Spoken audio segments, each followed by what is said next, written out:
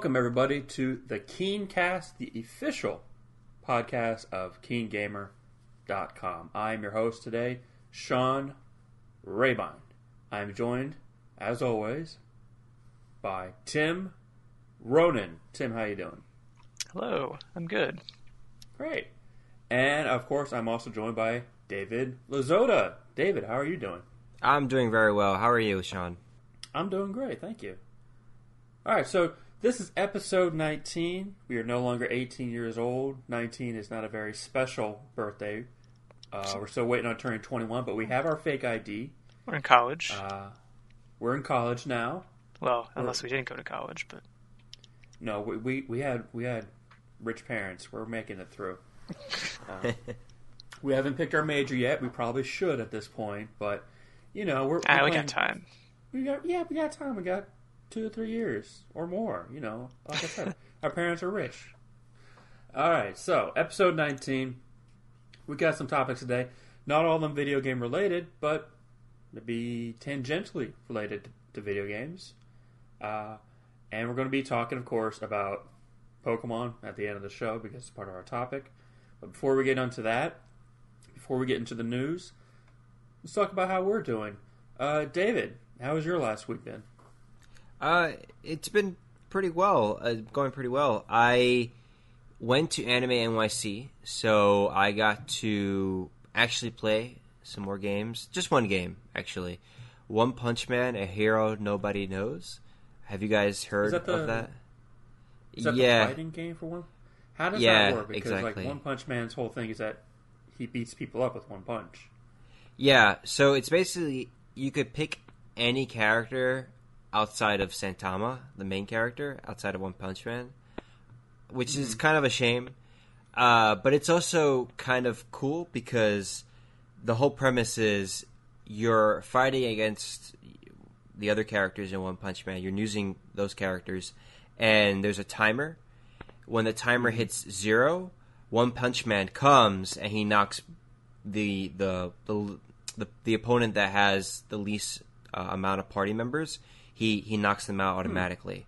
So it's kind of like you have to get to... I don't know. It's kind of like constantly playing a battle of seeing who's on top. It doesn't necessarily mean like whoever has most health is the one that wins. So it's a game of attrition.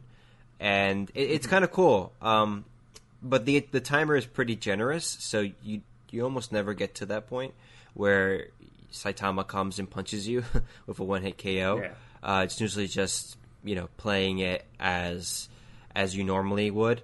So, and it's cool. It's a good fighting game. It's a little stiff.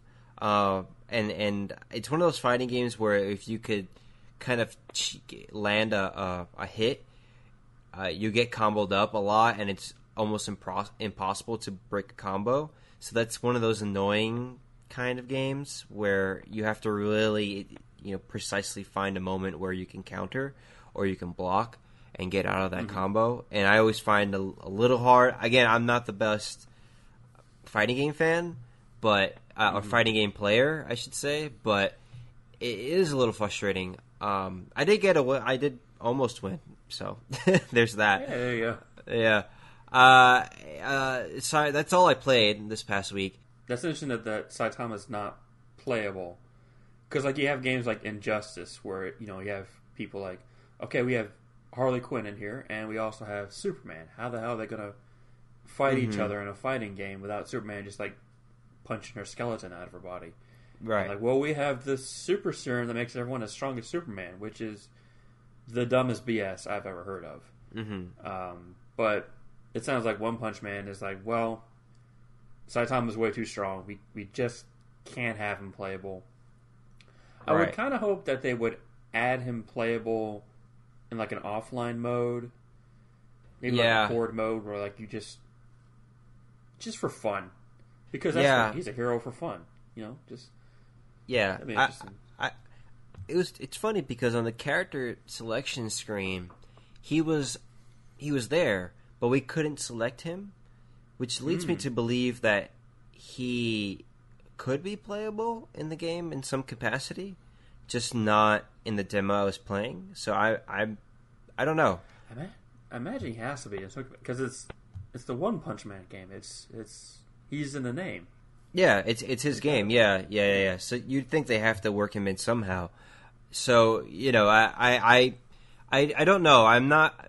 Admittedly, I'm not well versed in the game. I haven't been following it, but it was there. It was the first time that in any convention I've seen that it was playable. So, I gave it a whirl, and it seems like a lot of people are really looking forward to it. The same, amount of people that are looking forward to My Hero Academia. So it's popular. I mean, it's a popular show in general. So interested to see how it goes, and if it turn out to be as terrible as other licensed anime games like Jump Force or the original. Jump Force. Yeah, or the original My Hero Academia. What is it? My Hero One's Justice. So we'll see, but hopefully it won't. It's cool. It is. I like kind of I like most of it except for like the combos and that aspect. I don't think it'll be a competitive game at all. I think it'll be kind of just for fun licensed game, kind of like Kill la Kill, like that game that came out a couple of months ago. Nothing too serious. Just a fun tie-in kind of game. In terms of what I saw this week, nothing much. Just continuing with My Hero Academia, the 4th season. It's a great season. Again, I know I mentioned it in another podcast, another episode. This is a really fascinating arc. It looks like from the preview of this episode, and I won't spoil too much, things are really going to get rolling for Deku and his classmates who are also interning. So I'm really looking forward to it. I'm really looking forward to seeing the action scenes, and it's a very emotional arc too. So I'm very interested to see what they do there, how they kind of orchestrate it all and put it all together, and how all the new characters kind of come into play. And by new, I mean the people that were just introduced in season 3, like Mirio and the rest of the big 3. I also saw Ruby, I want to say 7th season. I think it's the 7th season, and it's Ruby. I'm up to in the newest episode. They did the costume changes, and it seems like every couple seasons they do like this costume change, and I like it. I like the costumes this time. Blake cut her hair, and Weiss has like this long braid now. It's cool. The action sequences are cool, but it's not a perfect show. I think I mentioned last week with you guys, it's not a perfect show. It's not, not something that I take too seriously. Kind of something that I watch for the action sequences, and I get my fix for the week, and then it just strings me along. And it's fun for that aspect.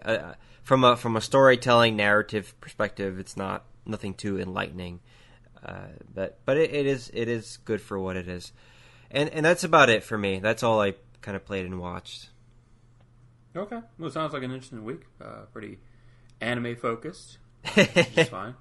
Yeah. That's me. The anime man. Tim, how was your week? What'd you play? What'd you watch? It's pretty good. Let's see. This week, it's pretty much just been more Destiny 2. That same old thing.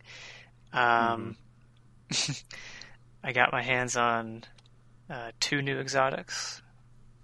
What'd you get? Pretty much back to back, actually. First one I got was I think it's just called the Huckleberry. It's like a submachine gun. Yes, I love it. Yeah. So basically, that's like when you get kills with it, I think it refills like half your magazine or so. Yeah, it gives you some bullets. If you get the catalyst for it, it refills the whole thing. Oh, frick. Yeah. Wow, that's pretty good. Yeah, I haven't gotten the catalyst yet, but I'll probably do that eventually. Also, when you get kills with it, it temporarily increases your damage that you do. Mm-hmm. And the longer you hold down the trigger continuously, it fires faster.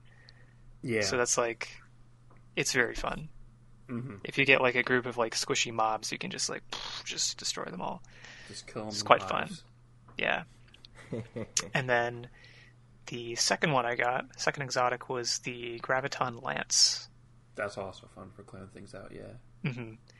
That one's a pulse rifle, and I think the way it works is that like your second shot, so the second shot does like higher damage and has like no fall off damage or something, and then it like, if you do precision shots, it like explodes the enemy and sends out like seeking projectiles or something like that. That's pretty cool. I use that thing. I think the projectiles, if they kill something, that also causes more projectiles to fly out. Oh, okay. And I was doing a couple weeks ago that new mode on the moon where you just fight waves and waves of hive. And during the last wave, there's like a ton of enemies. So I used the Graviton Lance, and it just purple everywhere. The whole screen just went purple. It was amazing. That's awesome. Have you been talking to Xur, XUR, that guy? I've seen him a couple times, but because he'll give you exotics if you get the shards for it. Yeah, I've seen him a couple times, and I gotten a few exotics that way. Yeah. Like I got Darcy, like the heavy sniper. Got that from him. Yeah. I like that one. It's pretty cool. And I got the transversive steps from him as well. Mm-hmm. Yeah. I've seen him a couple times, but I think it's usually been by accident. Well, he shows up every Friday, so. Let's see. I mean, I guess the Halloween event is about to be over. Yeah. It's Tuesday or something like that. Mm-hmm. Which, to be honest, good riddance. It's just been a big bummer. And I love Halloween events in all games because I love Halloween. So for that one to just be a big wet fart noise, I was just like, What don't you like about it? It's so bare bones. The only thing to do is the Haunted Forest, which once you do it like once, you've done it. The only thing after that is to try to get to as many branches as you can, but like, for what? The gear she gives you is terrible. She gives you like one piece of gear, actually. Aside from the helmet itself, which is terrible. And it's just like, And the fact that like 90% of the rewards for the event are all microtransaction stuff is just such a downer. Yeah, that's fair enough. Like, I mean, you can at least get those epic grab bags. They have some cool stuff in it, at least for me. Yeah. You can get like some legendary gear and shards as well, which for me at least is, I need that, so that's cool. Yeah, if you're leveling up, gearing up, it can be a pretty good source for fresh gear. But I've gotten several of the bags from her, and they all just contain gear that I've gotten for. I think it's all gear that you can get from the gunsmith, Banshee, I think his name is. Mm-hmm. So it's nothing new. It's just a new source of it, which is like, okay. Yeah. Yeah, that's fair enough. I guess that's pretty much it for Destiny, but I did play something else of sorts, because the other day I actually went down to Foxwoods. It's a casino. Yeah. Oh, okay. Played some slots. Oh. The loosest slots in town. It's slots are interesting. They're loud. They are very loud. Yeah. Like, we have a casino near us, like, right next to the mall, which is a huge, gigantic eyesore because they parked it right in the parking lot, and then they attached a parking garage to it, and then a hotel to it. It's just it's like that the Winchester Mansion, that mansion where the owner, the widow Winchester, just kept building rooms onto it like forever, like rooms that went nowhere, staircases that went to the ceiling. That's basically what it is. It just keeps growing and growing, and it's just going to absorb the entire state eventually. But I've been in there once, the casino, and it was just loud. Yeah, a lot of flashing lights, and I couldn't understand the different rules for the slot machine. I thought it was just like, oh, I just pull a lever and I either win or I don't. But it's like, no, hit this and this and this and pull the lever. I'm like, oh my god, what is this? Yeah, I won money, but I don't know how. The one time I recently went to a casino was maybe in March or something, and I had to have an old person teach me how to use the machine because I had no idea. She was like 80-something. I didn't know. I mean, the tables have turned, I guess. The old teaching the young about technology. That's crazy. I mean, it can be a lot. I mean, for one thing, there's like, so there's a couple different casino halls. I think there's like maybe 4 or 5 at Foxwoods. Each one is filled with like no less than like a couple hundred machines. And it's like, what the fuck? Where do I go? There's like, it's so overwhelming. And then like, there's different types of machines. Some of them are like what's called progressives, which mean they have like different like sorts of jackpots so you can win. Others aren't progressive.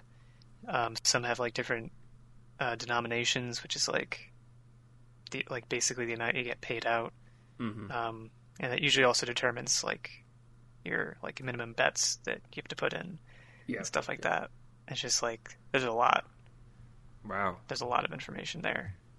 It's like a whole economy, essentially. Basically, yeah. Yeah. Wow. But I found I've actually been there a couple times. So I found this one machine a set of machines that I really like called Crystal. And I think that one stood out to me because there's a lot of like video slots, so it's a lot of digital type stuff. But this particular machine had like, I guess you'd call it like modeling on the case itself. So there's like little crystal models like on the outside and sort of on the top as well, and those lit up and stuff. So it was like, oh, that's kind of unique. So I just liked that one for some reason. And actually, the last time I went, I didn't win massively on that one, but I won a little bit. So then this time I was like, okay, I have to use that again. And I actually walked away with a couple $100. Wow. So not too bad. Yeah. Good for you. That's awesome. Yeah. That's great. That was pretty crazy. But there's also this aspect of like, I mean, that's great and that was nice, but I don't know, something about like casinos that I'll never be able to shake. That's like, it's kind of scummy. Oh yeah, 100%. Yeah, like some casinos don't have windows or clocks, so you can't see the passage of time. Yeah. Yeah, that's true. Yeah. I don't know. It feels very artificial. I can't shake that feeling whenever I'm in a casino of how just unreal everything is, and I don't know. There's always a level of uncomfort. Yeah, or like in that aspect, there'll be like, I'll see ads for it sometimes, and they try to make it out to be like so wholesome and like it's for the family. It's like, no, it's not. No. What are you talking about? You want everybody's money. Yeah. I mean, I guess that's the business, but you want as much money, but not too much money so that people keep coming back. Yeah. You want people to win just enough, but not too much. Yeah. It's like living inside of a mobile game. That's And yeah, yes, casinos good are point. like, they're designed in a lot of subtle ways to try and trick you. Like, again, they don't want you to see the passage of time, so you're not like, oh man, I've been here for 4 hours, I need to leave. And they also have, ways that even if you do win money, they want that money to stay inside. So they're like, well, we have all these restaurants and gift Right. shops and shows. Look yeah. at all these things you can do. Right. Why not spend some of your money on it? Why not? Yeah, exactly. That's casinos for you. I mean, Mhm. you know what you're getting when you go to a casino. I don't think anyone's like, ooh, I could win money in this? What is this? A Casio? Well, no. Absolutely. No. Everyone knows what a casino is. They know what they're getting into. I like going to casinos. Last time I went to a casino, I liked kind of going up and down the rows and seeing which ones were made by Konami. And there were so many, actually. It was very surprising, and ones that I didn't even know that they were associated with. So it wasn't just I can't think of a Konami property that's in a casino, but it's just something that would Silent Hill, that right? would seem like Silent. Oh, okay, there you go. There's a Silent Metal Gear Solid. Well, there's a Metal Gear Solid pachinko machine. I don't think there wasn't in the particular casino. Yeah, They I think there is actually now. they remastered the Metal Gear Solid 3 cutscenes for the Metal Gear Solid 3 pachinko machine. But they haven't remastered the game itself and released it. And people are like, are you kidding me? Why? Why would you do that? Yeah. And Casino gave an answer, but we couldn't understand it because like their mouth was full of like baby flesh. So, Yeah, it's properties that I would always, at a glance, I would think it's an American property, but it actually was Konami. I can't give you any names, but yeah, it was surprising how strong of a foothold that company had in this market, and it's a testament to how they don't need to make video games anymore. They could just keep making this. I mean, from a money perspective, I guess I can see why. But yeah, so in these past couple of times I've been to Foxwoods, I've understood like when you're sitting down and then like you hit a bonus or something, and there's like all these lights and like crazy things and like the slot, like the machine the crystal machine I was playing on, they had like different the reels at different spin speeds.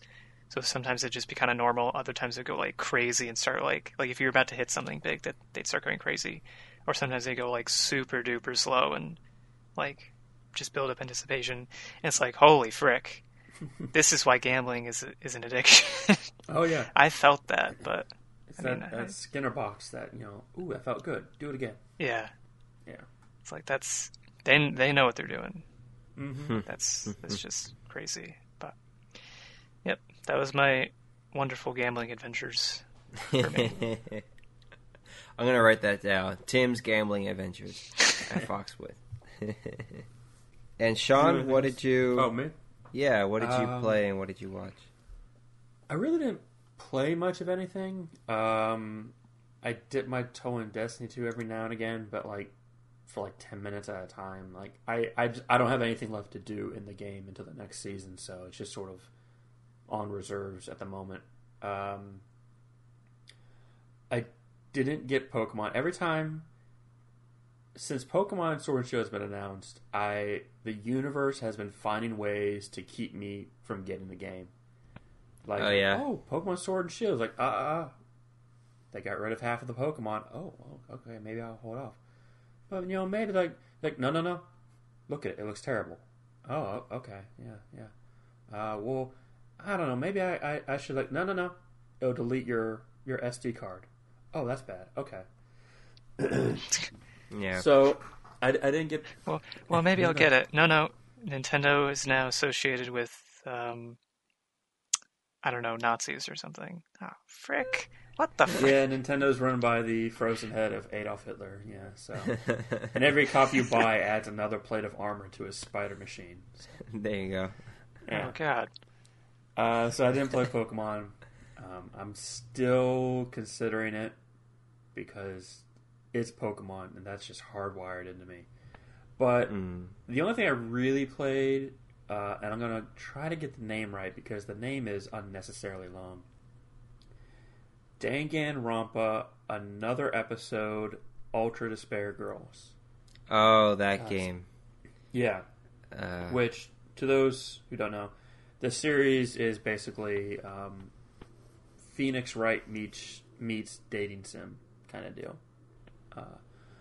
Yeah. And it's weird, and it also meets Battle Royale. Not the genre, the Japanese movie. But this game, another episode, is a third-person shooter / anime novel. It's weird, yeah. It's very weird. You play as Kumaro Naegi, who is the sister of the first game's protagonist, Makoto, and I like her way more than Makoto. Makoto sucked. He was terrible.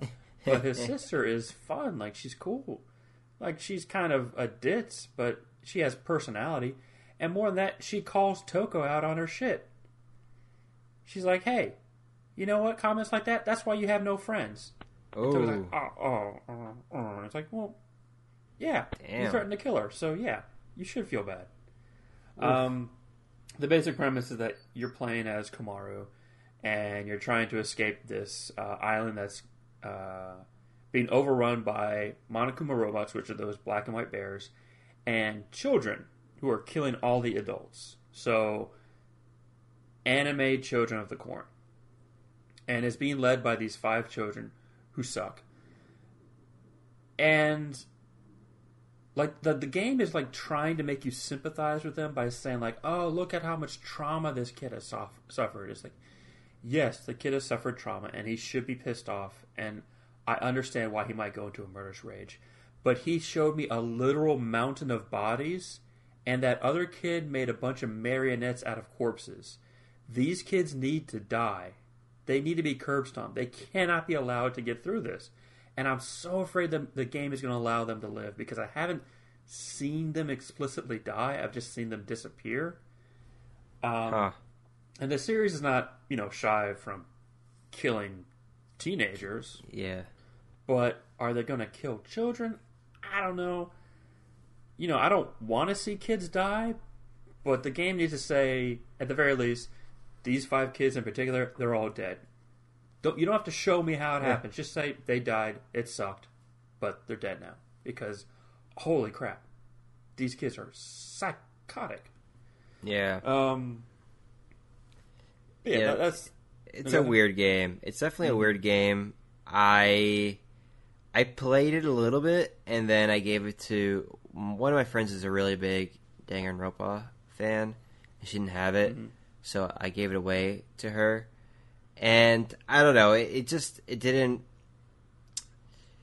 resonate with me. I didn't. It was like almost too anime for me, and I don't know. I wanted to do something else. I wanted to play something else. So no, it wasn't not my cup of tea. I like anime games. I like visual novels, things like that, and I'm able to tolerate it to an extent. I can't. Danganronpa is a little bit too much for me. I feel like it's just very tropey. A lot of their the dialogue is extremely tropey, and it just gets to the point where I'm like, okay, this is enough. I just want to give me an open world game, give me an action adventure. I've had enough, Yeah, the series, I've only played the first 2 games, and now I'm working through this one. The series is weird. It's very tropey. It has its moments. It has likable characters who it will then promptly kill off in front of you. But it's very tropey. I guess because I don't watch a lot of anime, I can tolerate it a bit more, because I'm not like, I don't see those tropes a lot, but I can recognize, okay, yeah, there's that trope. There's that. Like, every time you see a character, it's like, okay, I know what that character is just by their look. I know what their 2-dimensional thing is. Yeah. It's weird. It shouldn't be enjoyable, but I do enjoy playing them. It's like fast food. I know it's not good for me. I know it's not well made, but in the moment, I'm like, yeah. And then afterwards, I'm like, oh my stomach. Yeah. So that's basically the only game I played. As for what I watched, as for movies, I watched a lot of horror movies. One in particular was a movie called Society, a movie that I hadn't seen, but I knew of the most famous scene, the shunting scene. But I got context for it now by watching the movie, and it is a intense movie. If I would not recommend it to casual horror fans, it might literally be too much for a lot of people. It doesn't have blood and gore, but it's just, if you ever watched like The Thing or The Fly or any David Cronenberg movie, and you were like, that body horror wasn't much, who cares? Go watch Society. That might be the level that you're at. If you're at that point with like Cronenberg movies, go watch Society. You might be ready for it. Everyone else, it might be too much. I actually read that there was a part where a character's dying, and they had to re-edit it because it said his acting for dying was so horrifying. They had to like trim down how much of it they put on screen because like, this is too much. This is a little bit unsettling. And considering the stuff they did in that movie, that's so good. Wow. Sounds like you had a fun time. It's a fun movie. It's weird. It's really weird. It doesn't slow down. Like from the start, it gets going, which is great. I like slow burn horror movies, like things like Hereditary. That doesn't like do anything explosive until like the last 10 to 20 minutes. But Society is just like going all the way through, and then at the end, it does do its biggest thing at the end, which is the shunting scene, which is hard to watch. As for TV, I watched the last episode before the break of The Good Place, the latest season of The Good Place. Yes. A lot of shows, when they get to this point, and they're like, I think this is like the 5th season. When they get to the 5th season, there's like a decline in quality. Good Place has never declined in quality for me. It's always been consistently good. This latest season is moving a little bit quicker than usual. The pacing is pretty quick. I think because it's their last season, they kind of need to get that finish line sooner rather than later. But Ted Danson does an amazing job as Michael. He has got some scenes where it's like, wow, he delivered the hell out of that line. He's just knocking it out of the park. So everyone on that show is great. Go check it out, The Good Place. I believe the first 4 seasons are on Netflix. And if they are, go watch them because everyone has Netflix. If they're not there, they should be on Hulu. Yeah, they're definitely on Netflix. Yeah. Okay, great. If you like shows about philosophy and ethics and morality, watch this show. This is made for people. It asks a lot of philosophical questions. It has a reenactment of the trolley problem. It's great. So check it out. The other shows I watched more of Silicon Valley, which is also doing its last season. That show is even better than The Good Place. That show is hilarious. I love it to death. It's made by Mike Judge, who made Beavis and Butthead and King of the Hill. So this one is about these guys in the Silicon Valley, the tech, the whole tech thing, and developing technology and developing a company and all that stuff. And it's hilarious. It's amazing. I love that show so much. And it's ending, sadly, but better to go out on a high note than continue on into 30 seasons. The Simpsons. What else did I watch? I've continued watching Watchmen, which is also a really great show. I don't know if it's a good sequel to the Watchmen comic book, but that's because the comic book doesn't need a sequel. That comic book ended on a perfect note. It didn't need to continue on. But if it does have to continue on, this show is a pretty good way to do it. It's very female-centric, I'll say that. A lot of the main characters are female. So if you're looking for a show that has a lot of female-centered character, a lot of centralized female characters, maybe check out Watchmen, you know? My mom is watching it, and she doesn't know anything about Watchmen, and she's enjoying it. So maybe you don't need an encyclopedic knowledge of the comic books in order to enjoy it. The only other show I watched was I finished up. Oh God, what was it called? Living with Yourself. Yeah. Tim, have you finished watching that or? I think so. Yeah, I think I just finished that recently. Yeah. Yeah. Really good show. Paul Rudd does a great job. I wasn't thrilled by the ending. There were several other endings I had in my head that I wish it had done. But it kind of... I thought I was going to go one way, but it kind of swerved back another way. I was like, oh, come on, no. You were almost there to the fireworks factor. Why'd you turn off towards the pudding house? But I think what's great about the show is that it really demonstrates the importance of acting with your body and not your face. Like Paul Rudd, he plays himself and he plays his clone. And one is like a very down and depressed version, and the other one is very happy and upbeat. So the depressed version, he kind of slumps his shoulders. He doesn't have a good posture. His hair is kind of matted down. His eyes look a little bit sunken. But the happy one, his back is straight. His shoulders are back. He's got better hair. He's like practically glowing, as one character says. And so it really shows how important it is to have body language when you're acting. You can't just be acting with your face to show emotions. So it's really cool to see that going on. There are, of course, a lot of things I wish I had done, but it didn't do. But, it's 8 episodes. It's not a huge investment. So, check it out. Could be fun. I didn't know it was only 8 episodes. I might check it out, yeah. Yeah. It's Paul Rudd. Yeah, it's Paul Rudd. Yeah. Looks like Paul Rudd. Yeah, you're right. So that was basically my week. I feel like I played or watched something else, but I can't remember. And if I can't remember, then it probably wasn't that important. So let's go ahead and get on to the news. So, first up this week, we have some news about Death Stranding, which came out last week. And a lot of people have been playing through it, and it's been somewhat divided. Some people are saying it's great. Other people are saying it's boring and it's a slog to get through. So it's been very divisive, even in the critics community, where sometimes critics are all like on the same page. They're like, "Oh yeah, it's all like an 8 or a 10."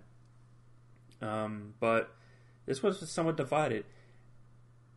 I will say though that when I say critics are divided, they're divided by their opinion, but not their scores. I've seen a lot of reviews where like, this game has great writing and great acting, but the gameplay is terrible, and it was a slog to get through, and it was boring. I give it a 9 out of 10.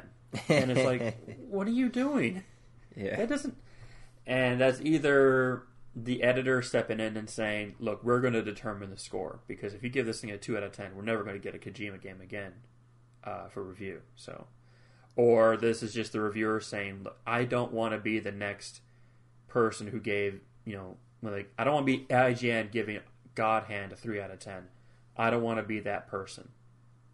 So they're giving it high scores in order to avoid that. I don't know. But let's talk about what Kojima has to say about this. Kojima gave an interview in which and he said that, well, Death Stranding has been getting great reviews in Europe and Asia, but in the US it has been getting some not so great reviews. And we have an article here who originally reported that Kojima said, I believe the game is flying over the heads of US gamers because they prefer first-person shooters, which he said, which by that would mean like, oh, I'm saying that you don't get it, as well as saying FPS games are stupid. It has since been clarified by Sony itself, saying the actual quote of Kojima is, "In America, there are a lot of FPS fans. Maybe those fans are saying this is like a different game and are not rating it very high." So he's basically saying people are scoring it low because it's not an FPS game. David, do you have any thoughts on Kojima's perception of U.S. critics and U.S. gamers in general? I mean, I do agree that it is a very Japanese-y game. Just in the opening segments, I tend, as someone who has seen a lot of anime and is in that sphere, I tend to find that a lot of Japanese narrative works are very exposition heavy, and they focus a lot on characters. Yeah. So I do feel like Death Stranding does cater toward an Asian audience, or at least a Japanese one. And so in that respect, I'm not surprised at all that Famitsu gave it a perfect score, and other Asian-centric publications are giving it good scores.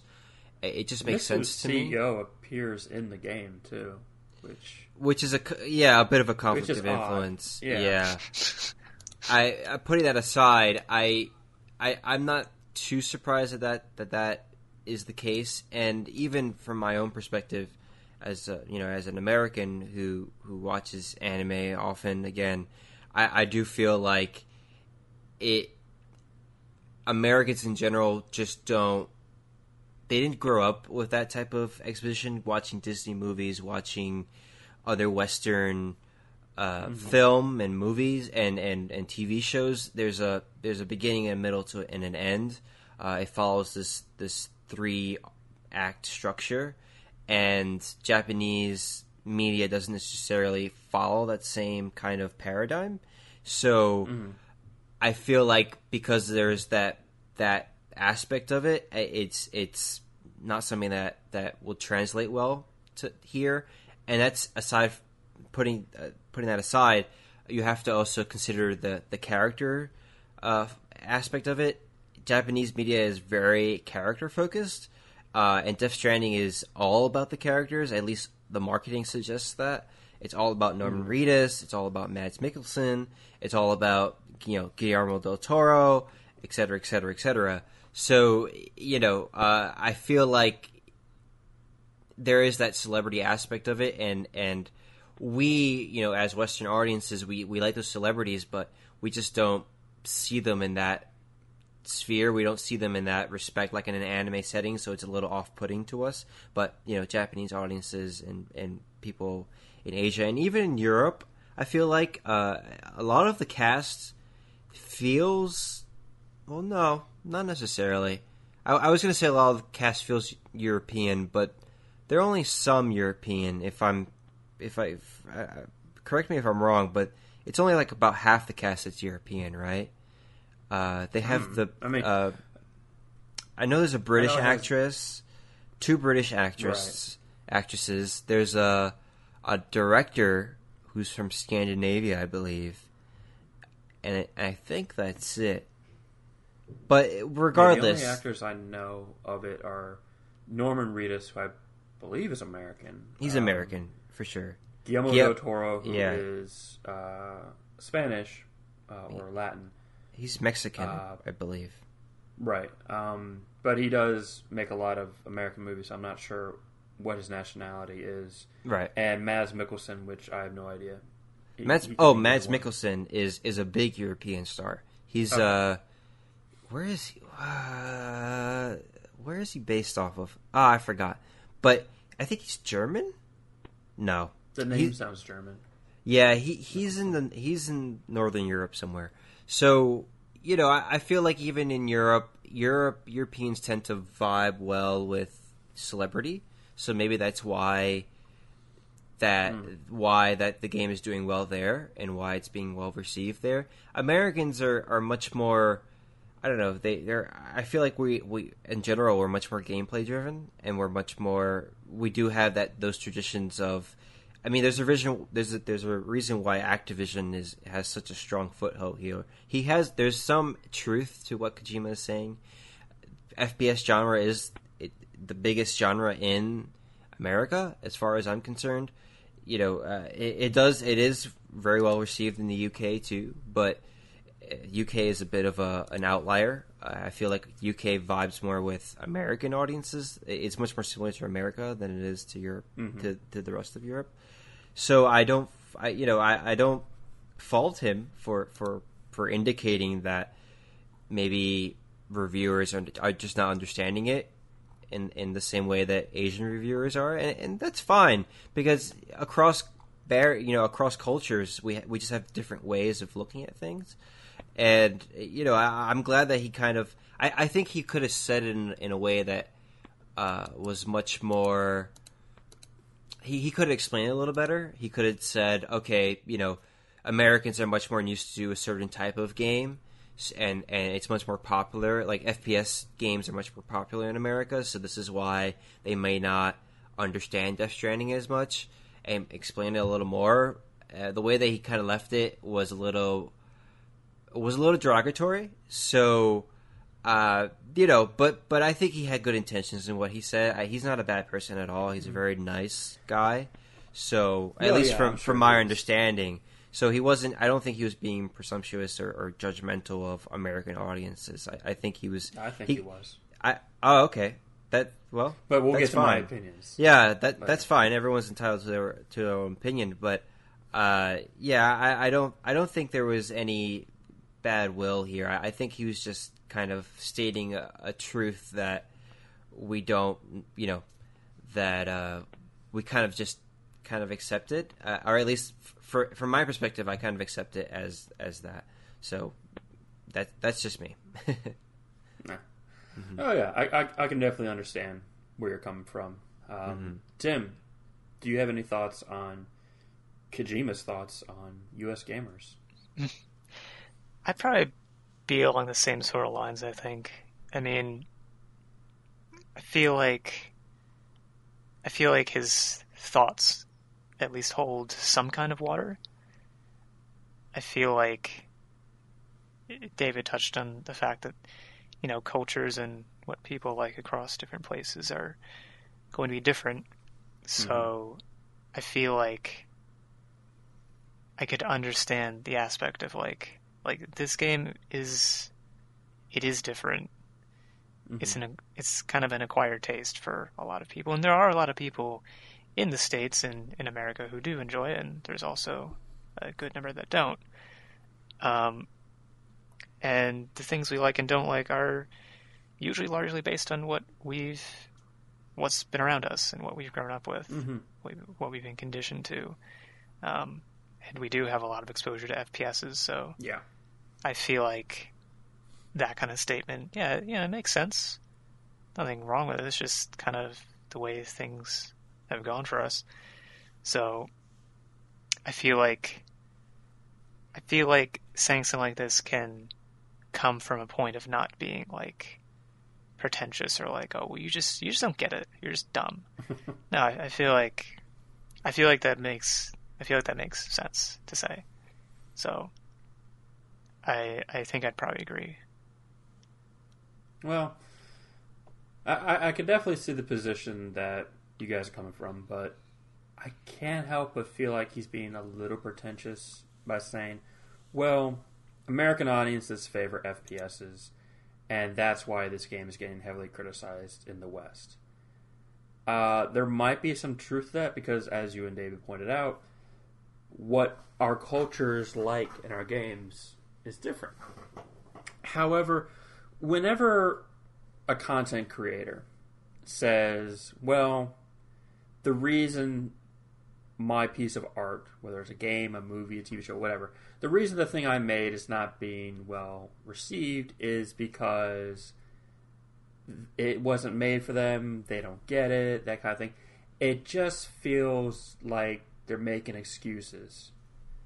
And like it's not their fault. Like it's not their fault. It's like they're ignoring the criticisms. They're not addressing them by saying, well, I can hear their criticisms, but it doesn't matter because their criticisms are invalid to me because of where they're coming from. And it's like, that's what I got from him. I might be reading too much into what he said. And I do believe Kojima is a nice guy. I don't think he'd have all these friends, these celebrity friends, if he was a bad person. Yeah. I don't necessarily think... I don't think he ever should have gotten into video games. I think he should have tried a different medium. But that's me. He does make great games. They're very beloved. The Metal Gear Solid franchise is a classic. It's never going to be forgotten. But to basically say, well, it's not really... American audiences don't get it because they like FPSs, is him saying the reason they don't like it is because it's not action-packed. And it's like, in a somewhat sense, that's true. I mean, they're saying it's boring to play through. It's a slog. But I play through boring gameplay games all the time. Games that don't have a lot of heavy gameplay and they're story-focused. Like I said, I played through the Danganronpa series. I played a streamed a game that was just... It takes place entirely on a cell phone. And you have to solve a mystery using this cell phone you found and going through their various apps, going through the dating profiles and old messages and all that stuff. It has no shooting whatsoever. It has no action whatsoever. And I loved it. It was fun to play. But Death Stranding does not look fun to play. And I am American, so... But I just don't like this dismissive attitude he has. We're like, well, they don't get it because it's their culture. Yeah. And like you guys said, there's some validity to that. One culture is not better than another, and that one culture's tastes do not supersede another culture's tastes. However, personally, I think stories that are exposition heavy are badly written. If you dump out your plot out in like big chunks, that's badly written. You have to tell it. Doing exposition is basically telling and not showing. You have to show and not tell. Yeah. And you're right. Anime and Japanese games are very character driven, and character driven things are great. I love character driven things. Some of my favorite movies are things called one room movies that basically they take place within like either one small location or one literal room. Things like The Cube and Sunset Limited. Basically anything that takes place in a small, confined space. So the story has to focus on the characters rather than big set pieces. Some of my favorite movies are those. The Thing is a good example. But they don't have exposition dumps. They don't do that because that's just lazy writing. That's just the writer saying, "Oh, I didn't know how to feed this out to the player or the viewer or the reader or whatever. So I'm just going to dump it all right here and let the person just continue." That's lazy. And honestly, I think a lot of Kojima's writing is bad. Maybe I don't get it. Maybe it's just going over my head or to the side of my head, however you want to put it. But when you have characters named Sam Bridges in a game about building bridges, yeah, come on. Like, I know the naming thing doesn't like necessarily show his writing capability, but come on. You got a character called Die Hard Man. What is this, Kojima? What? I don't know. Some people find it charming. I don't. I don't. I kind of do. Like Psycho Mantis, one of the most beloved Mantis, villains of all time, That's different, but he's a psychic, and yeah. He wasn't named like Reedy Mind Strange Guy. Okay. But think about it this way. I mean, I feel like if someone called Psycho Mantis came out today, we'd be a little kind of in the same regard. You like we kind of look at it strangely too. Like I feel like in time we'll look back at Die Hard Man and we'll be like, man, that was it'll be kind of like in our vernacular. It's strange now, but I don't know. Give it some time. And there's like Sniper Wolf. Okay, she's a sniper. But that was the thing. And she has wolves. around her. Okay. And her But name that is was the Sniper thing. Wolf. So They were all part of a group, and they all had animal-based names. That's something that like a fire team would do. They're all like, oh, we all have Okay. our nicknames. We're all like animal-based, Vulcan Raven and okay, Snake. okay, and fine. and maybe Die Hard Man. There's a reason why he's called that. Like I know why he's called that, but like a better reason than just like he dies a lot. Die Hard Man. It's just like I don't. Maybe it's true. I don't get Kojima games. Or Fragile. Fragile, like, because it's all about transporting packages, so she's named Fragile. Well, let's not forget about Quiet. Quiet, yeah. She's quiet. Ah. Yeah, because she's mute. Yeah, yeah. Do you get it? Yeah. Skullface is called Skullface because he's got a skull face. But I think we've kind of accepted those names now. I don't know. I feel people talking about them like it's no big deal. Like, oh, she's mute, so she's quiet. And what is his name? Skullman, right? He has the face of a skull, so we call him Skullman. And it's just people just, I don't know. They just talk about it like it's no big deal now. So yeah, yeah. But that's just, again, this comes down to personal taste. And I don't want to get too much onto what I think about Death Stranding. And if people are enjoying it, that's fantastic. Why should I ever begrudge something that people are happy about? So long as it's not making other people unhappy. It's not like, oh, I love kicking people. Like, no, that's different. This is harmless. If people are enjoying it, fantastic. But it's not for me. And I'm not crazy about Kojima's attitude, but he seems like a nice guy. So... But let's move on to something else that got under my skin. Disney Plus came out recently. That is the new streaming service for Disney, Marvel, Star Wars, whatever the hell Disney owns. Fox, they own Fox shows, which we will talk about. One of the shows that is on Disney Plus is The Simpsons. Fantastic series. They put all the seasons of The Simpsons on there, and they put them all in widescreen. And the problem is when you put something that wasn't filmed in widescreen into widescreen, there are problems. One example, when they put Malcolm in the Middle on Netflix, and they put that in widescreen, you could see things that you weren't supposed to see, like stand-in characters who aren't the actual actors, or boom mics everywhere, or the fact that they're not in a house. It's a set. These things, they pop up when you put things into widescreen. It happened with Buffy the Vampire Slayer. Anytime they put an old show into widescreen format for like a re-release on DVD, it's bad. And it happened here too. So what happened with The Simpsons is that when they do it in widescreen, they have to cut off part of the picture or stretch it out. And in some cases, as example in a Twitter post, you lose a lot of the sight gags. So a lot of jokes that were based on what you could see on screen are lost because of the bad formatting. Tim, do you have any thoughts on this whole thing? Looking at some of these, that's too bad. Because how much would you say in The Simpsons, like what proportion of jokes are like based on like just background stuff? 30%.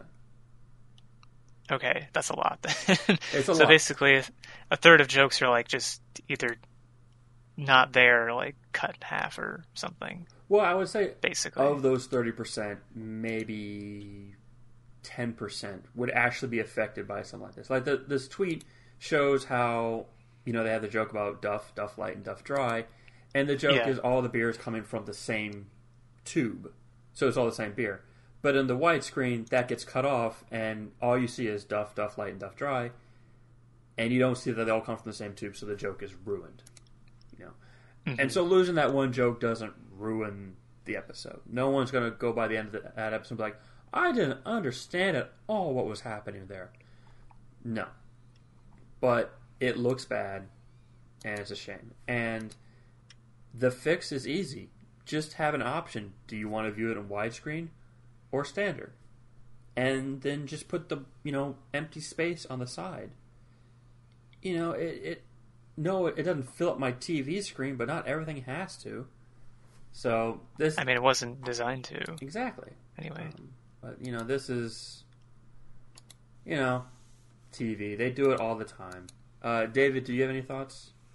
Do you think this was an accident? Do you think Disney just said, we want to get all the episodes of The Simpsons, out on Disney Plus by this release date, and they just didn't consider it? Or what do you think was the reason behind it? I think they didn't care.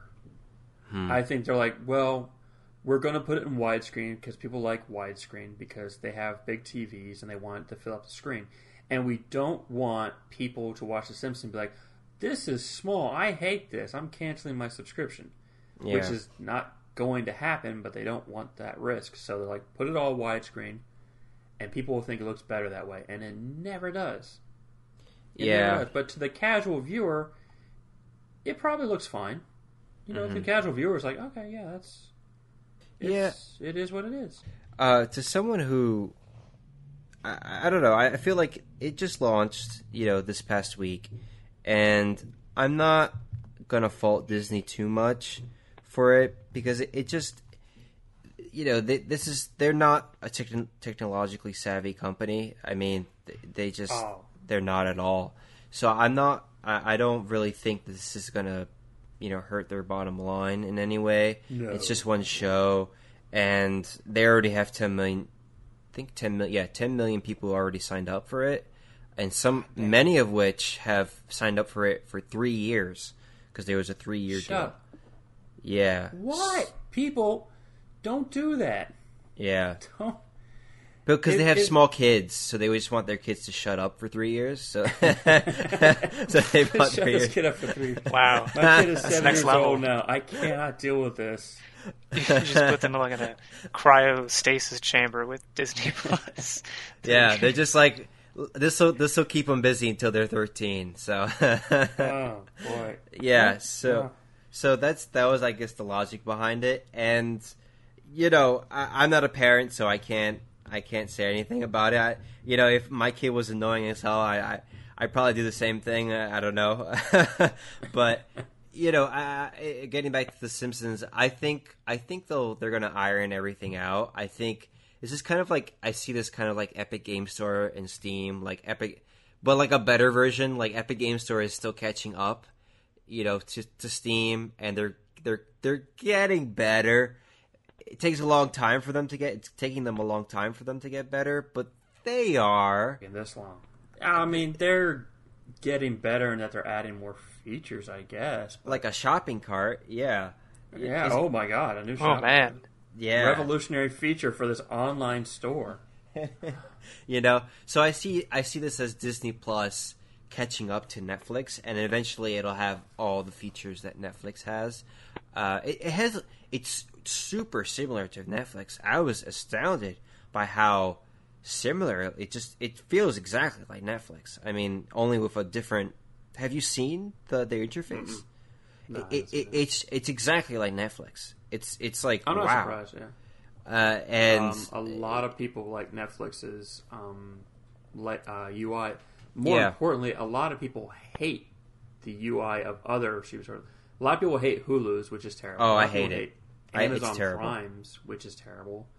No. So I think a lot of people are like, well, I just like Netflix because it works. So Disney's like, well, why do something new? Just do what Netflix did. Yeah. Just like, why make new products when we can just, A, buy out the companies that have products we like, and B, we can just buy public domain stories and make movies out of them and sue anybody who tries to do the same.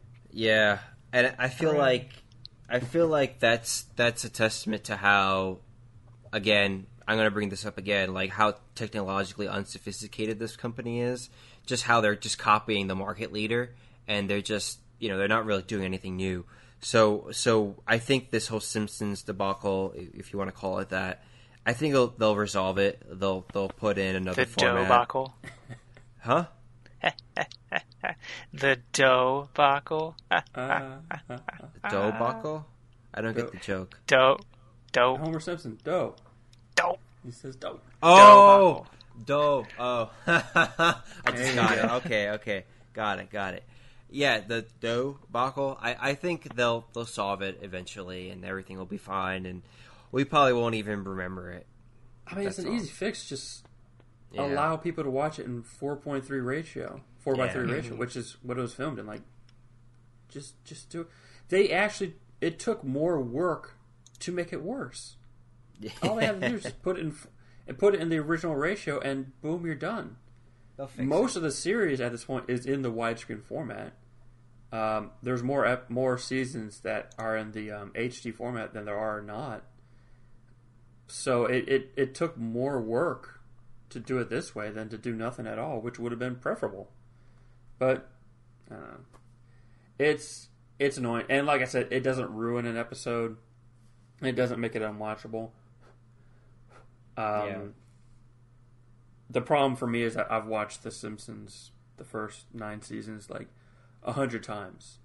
So when I watch it in widescreen, I'm going to notice problems because it's so ingrained in my brain. What things are supposed to look like, what things are supposed to sound like, that kind of deal. But they also removed the Michael Jackson episode. I saw that. Yeah. Well, Disney is very wary of bringing up a lot of content. Did you see that statement that they came up with? Because a lot of their older films are now available on Disney Plus, and so they were these are I forgot the exact statement, but it was like antiquated cultural depictions, something along those lines. And but they put trigger warnings on it, right? Yeah. Like the film displays inaccurate cultural depictions or what have you, and because they're really trying to stray away from having any type of controversy with Their Disney roots. Plus. Yeah. So one weird thing they did, Gravity Falls is on Disney Plus, which if no one has watched it, go watch it. It's a fantastic show. My friend compares it. He says it's the closest thing to The Simpsons kind of humor he's seen since The Simpsons. So, check it out. But one thing they did, they censored Grunkle Stan's hat, which is weird. Really? Yeah, originally... Isn't it just like a fish or something? Well, that's the thing. Originally, he has like this red fez, and there's like a yellow symbol on it. And originally, it was like an Islamic symbol. It was like a moon and a star. But yeah, I remember that. Disney didn't like that, so they said, you got to change it. And he says, okay, well, I'll add this sort of thing to the moon so it doesn't look like the moon anymore. So they changed it around so it's not Islamic anymore. But now they've just completely removed it altogether from their first season. And even the show's creator, Alex Hirsch, went on Twitter. He's like, yeah, what the hell's going on, Disney? I don't understand why you decided to censor this. It's weird. And he said the weird thing is they censored the shows themselves, but not the pictures they use for the thumbnails. So in the show, you'll see that it's just a regular red fez. But in the thumbnail for each episode, you can actually see the original fez. So, Disney, what the hell are you doing? That's just so weird. It's unnecessary. But this is Disney trying to smooth out the edges so there's no way anybody could possibly be offended. Yeah. And thus deliver the most bland and vanilla product possible. Yeah. Because when you try to make something for everybody, you make something boring. Mm-hmm. So, yeah, I feel like, getting back to my earlier point about them being technologically unsophisticated. I mean, even when the service launched, they were having so many technical problems. There were things like people couldn't watch shows, like the shows were unavailable. Yeah. They couldn't add things to their lists. They couldn't do anything in that respect. They couldn't log in, which was weird. Like, they would pay money, they would sign up, and then they wouldn't be able to log in. A lot of those types of very seemingly, those things don't happen often. And for them, it was something that was rampart, at least on launch day. They fixed it by the second day, but It's just things like that.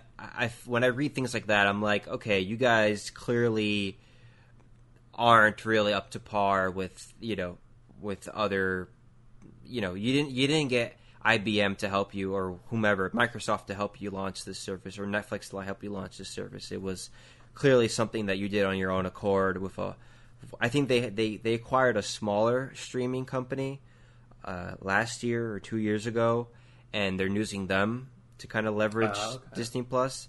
But they're small. They're not very experienced with streaming services, at least of this caliber.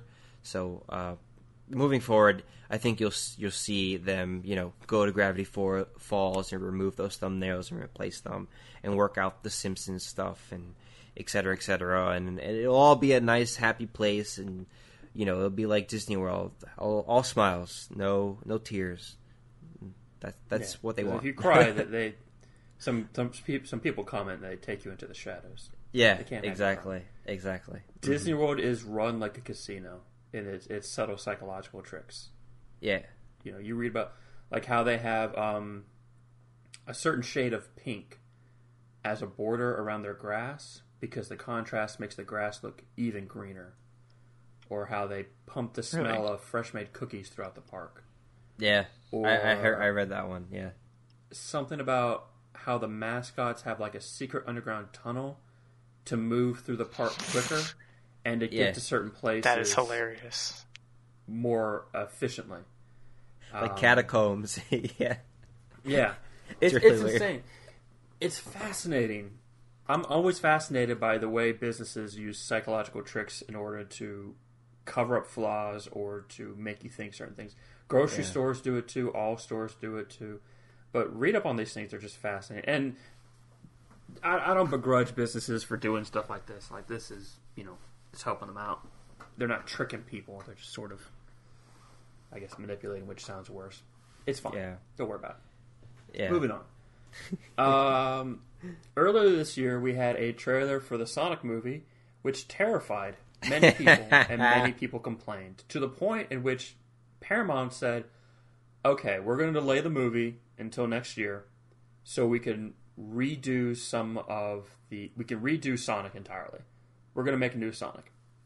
And people were happy. They're like, oh, great.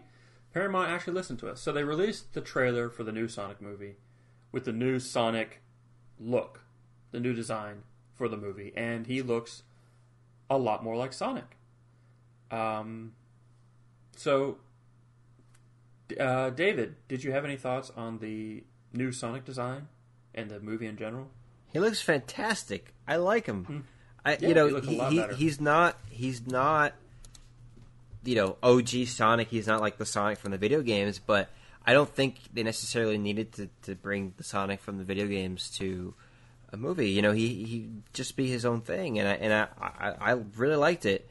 I do really like it now. The Sonic design, I think they nailed it, and the trailer itself was really well edited. I was quite surprised. It has a different tonality to it. The other trailer, the initial trailer, it felt very low budget. It felt very, I don't know, generic, not fun. But this feels a lot more, I don't know, fun. Like it's just more youth oriented, more happy, lighthearted, and I like it. I'm looking forward to it. I probably won't see it in the theaters. I'm not a big Sonic fan, but I'm glad that they made this change, and I think it's resonating well with the fans. So good for them. Yeah, I think the fans have been pretty unanimous in saying this looks a lot better than the last one, last design, and we're really happy you went with this one. Tim, did you have any thoughts on the new trailer and the new design? Yeah, looking at the new design, I feel like it's missing some where's the teeth?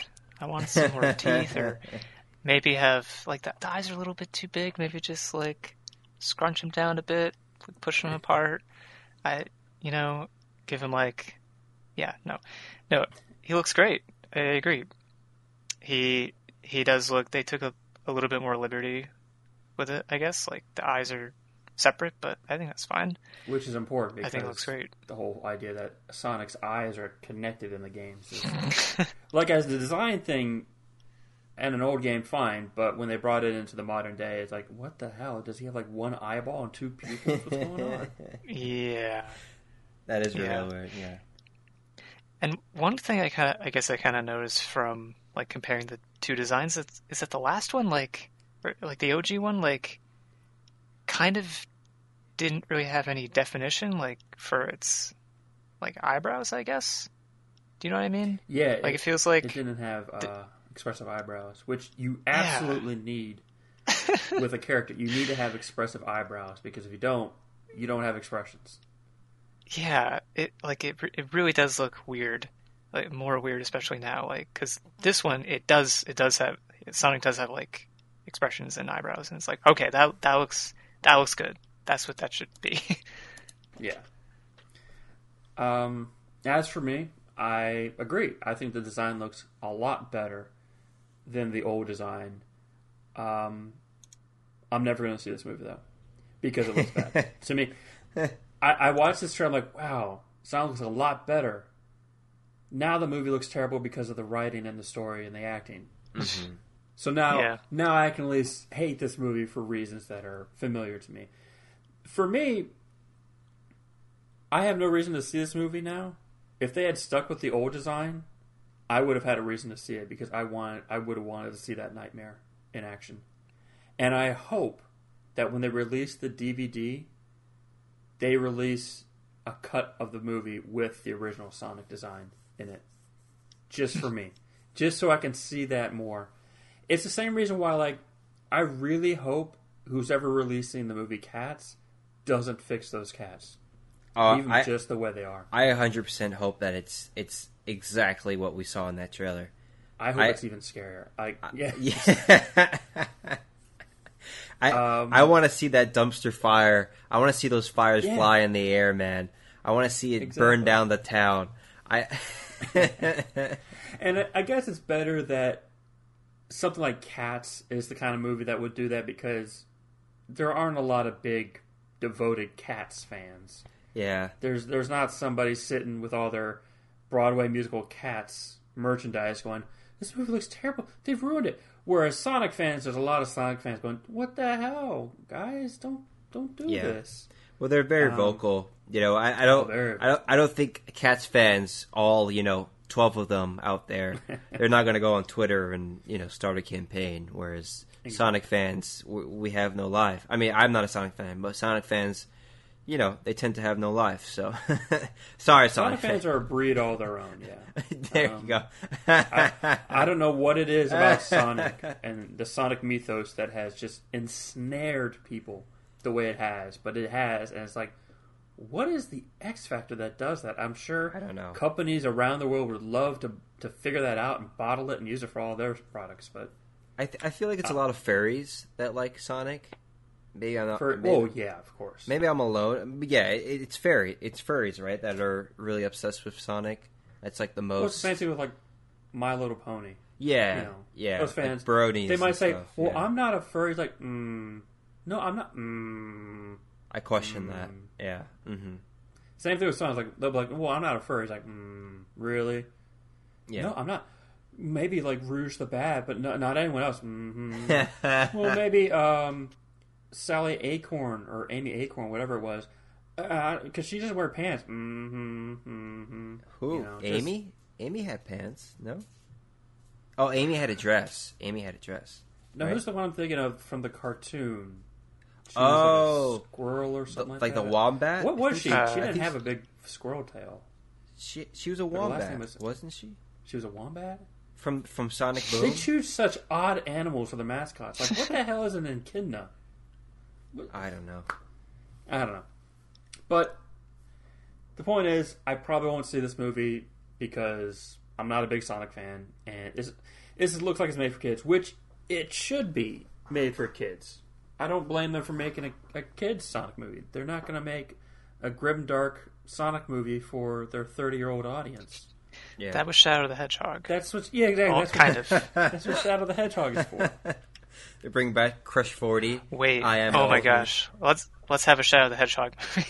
I guarantee you, Crush 40 will be in this movie either through a song or they'll be like, they have that scene in the trailer where they're at like a bar and they're like throwing darts. Crush 40 is going to be in the background playing like a country band. They got to do that. Oh my god! And I guarantee you, the post-credit stinger is going to be Tails.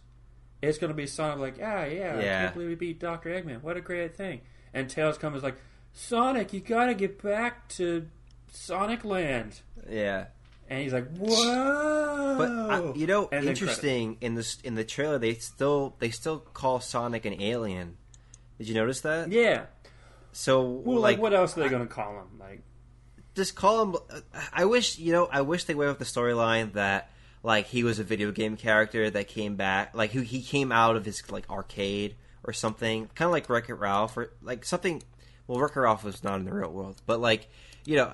Something like they stuck with like he was like in an arcade, and then somehow he got transported to the real world or something. It's something that is tying into the video game aspect of it. I felt like that would have been made the most sense. I don't know why they don't do that. He still looks like a cartoon character in the movie, so that's probably the most unsettling thing is that he looks like a cartoon character. He doesn't look like he belongs in that reality, not just like that planet, but just that reality. But it's better design-wise than the alternative. Yeah. Mm-hmm. I won't be as entertained by the movie because of this alternative. But, I can't demand a movie be worse for my own entertainment. I'm not that guy. Mm-hmm. But yeah, that's a Sonic movie trailer. And real quick, I wanted to talk about some issues that are happening concerning COPPA. Now, to get people up to speed, COPPA is a United States law that is designed to protect the rights of children online. So if you ever see something like you must be 13 years or older to enter, or you must be 18 years or older to enter, that's because of COPPA. It's to prevent kids from putting their personal information out online and people getting a hold of it. And what COPPA is now, what the FTC is now doing, is saying you cannot collect user data on children anymore. It's not just you can't have kids sign up and put their personal information on it. You can't use user data from these kids anymore. And how this affects YouTube is YouTube uses your personalized data to give you targeted ads. And that's what the FTC is stopping. They're saying, no, you cannot collect user data on these children. You cannot give them personalized ads. So, YouTube says, well, all right. From now on, content creators, you will need to mark your content as safe for kids or not safe for kids.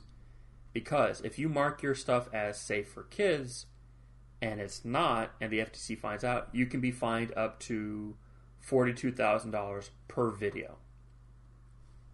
The problem with this is that when you mark something as quote-unquote safe for kids, you disable your personalized ads, which means you get less money.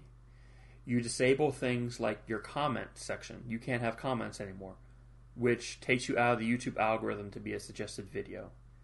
You damage your brand considerably. And it gets worse because what is considered safe for children? The FTC made this very vague, and they say if it seems like it's for kids, it's for kids. So if it's a cartoon, it's for kids, even if it doesn't have children themes. If it has to do with video games, they're going to consider that for kids. So how this relates to video games, content creators who make YouTube videos about video games, to protect their asses, will need to mark all the things as not safe for kids, and thus will be losing a lot of money. That's if this bill goes through, which I think they have until December 9th to make this happen. So, David, do you have any thoughts on this whole situation? It's interesting. The YouTube space and content creation in general on YouTube, especially how it relates to kids. And YouTube, I know this has nothing to do with YouTube itself. This is more of a federal thing, but I think it's had a tough year in terms of, and I'm not being lenient on them. I think It's just a matter of the way our society is changing and how kids are picking up on technology so much faster and how it's just become so much more ubiquitous. And this is everyone just making a response to that. And there's part of me that says that it's a good thing, because if I had a kid, I would want my kid to not be marketed toward, and I wouldn't want my kid to be a consumer at such an early age, or trained to be a consumer at such an early age, especially, at sensitive period where they're just learning about the world and et cetera, and they're doing a lot of that through YouTube. So I'm a little wary of that, and so I try to view it from that perspective, but I'm also viewing it from the perspective of a content creator, and I'm thinking, well, what am I supposed to do? And it's tough. It is a tough spot, and I don't have, unfortunately, I can't offer any solutions. I'm thinking of now, but I feel like becoming a kid-centric, youth-centric content creator nowadays is just so hard because of how much more wary we've become of targeting kids, and there are good sides and bad sides to it, and I can't really. Admittedly, I'd side more with the parenting, with the good sides to it than the bad sides, because I feel like I try to put myself from the standpoint of me having a kid, and I wouldn't want my kid to be exposed to that type of stuff. But at the same time, I do feel for content creators.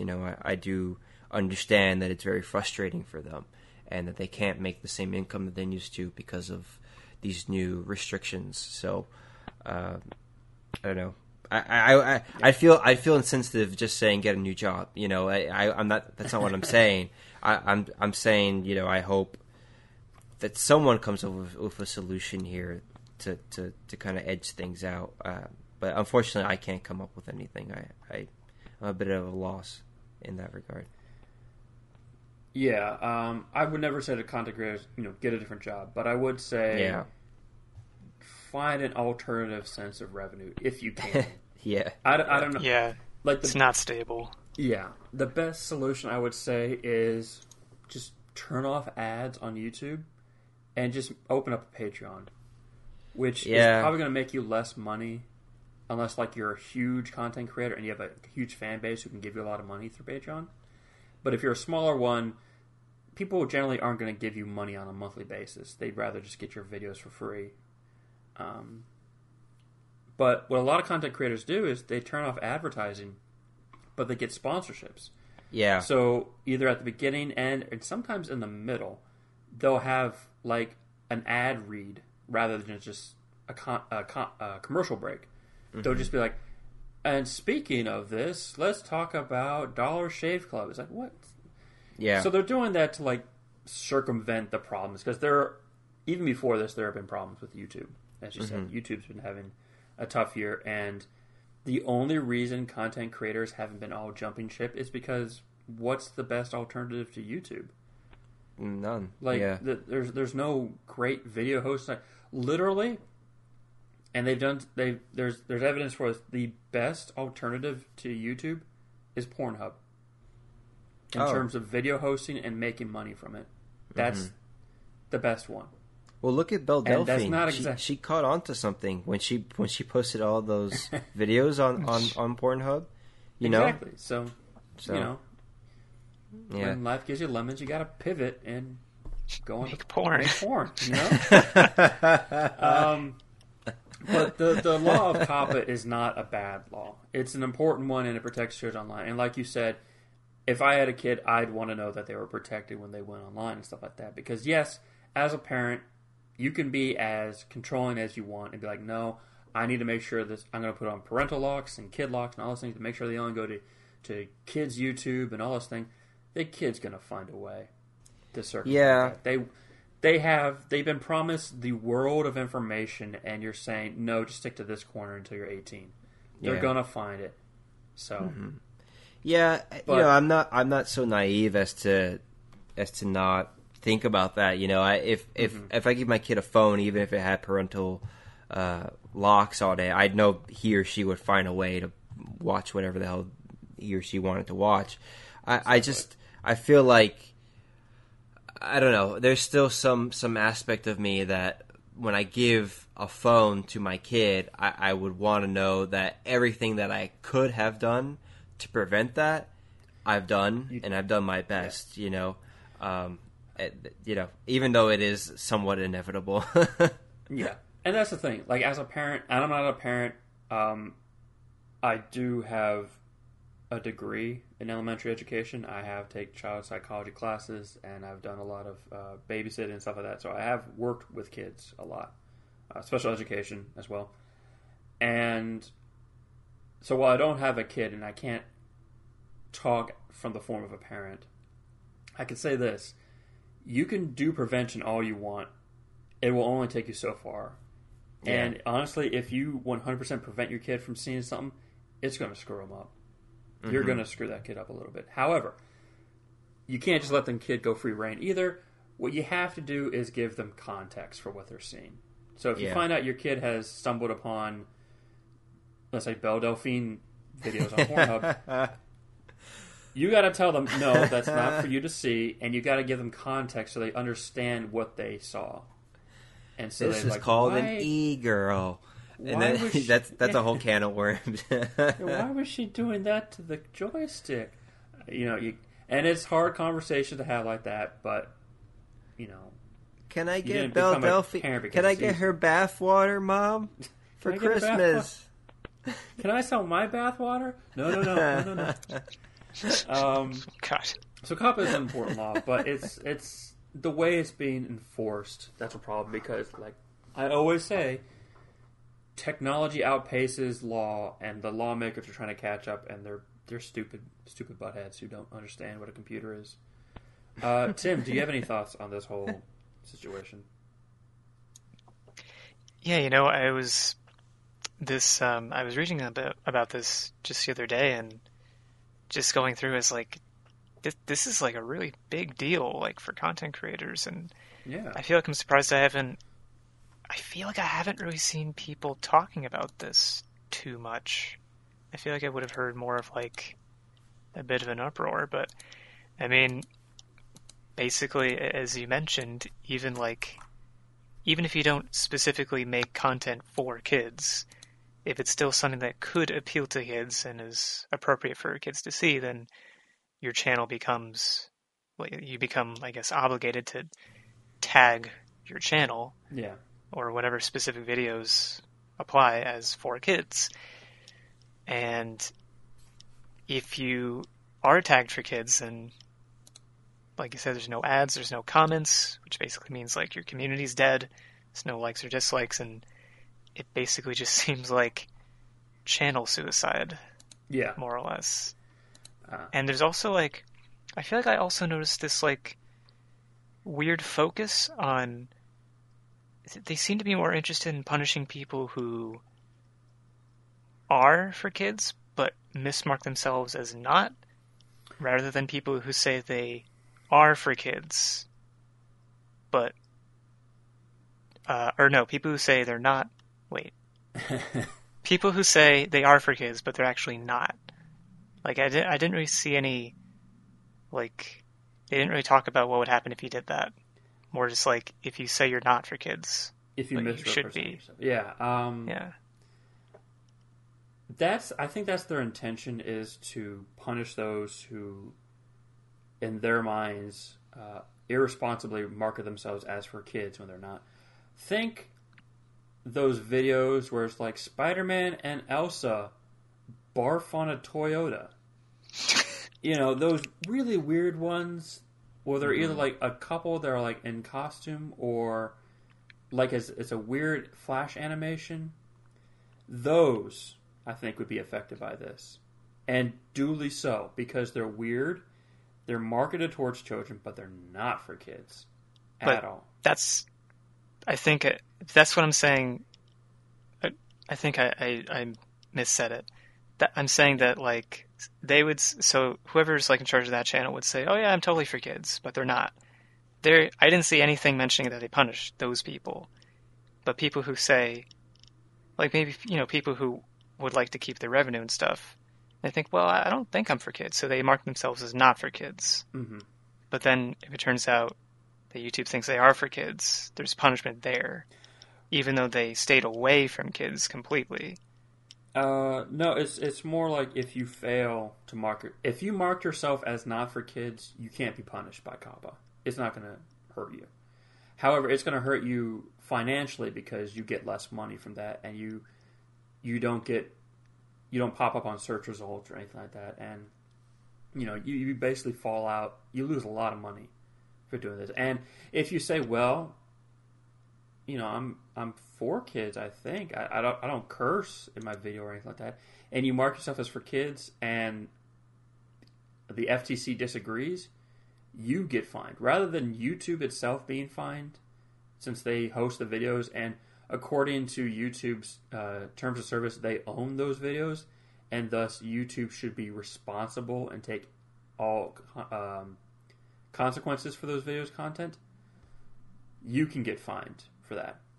And there's a tweet from one of the FTC chairs who compared the situation to shooting a fish in a barrel, where the barrel is YouTube and the fish are content creators, in terms of finding people. He says it's going to be so easy to just find these people and get a lot of money from them. And it's like, ugh, that's a scummy way to put it. So basically, this is something that really hurts content creators. I believe this law is made by the best of intentions. In fact, there's even a great Silicon Valley clip where they talk about COPPA, where someone is found to be in violation of it, and what can happen when you are in violation of it.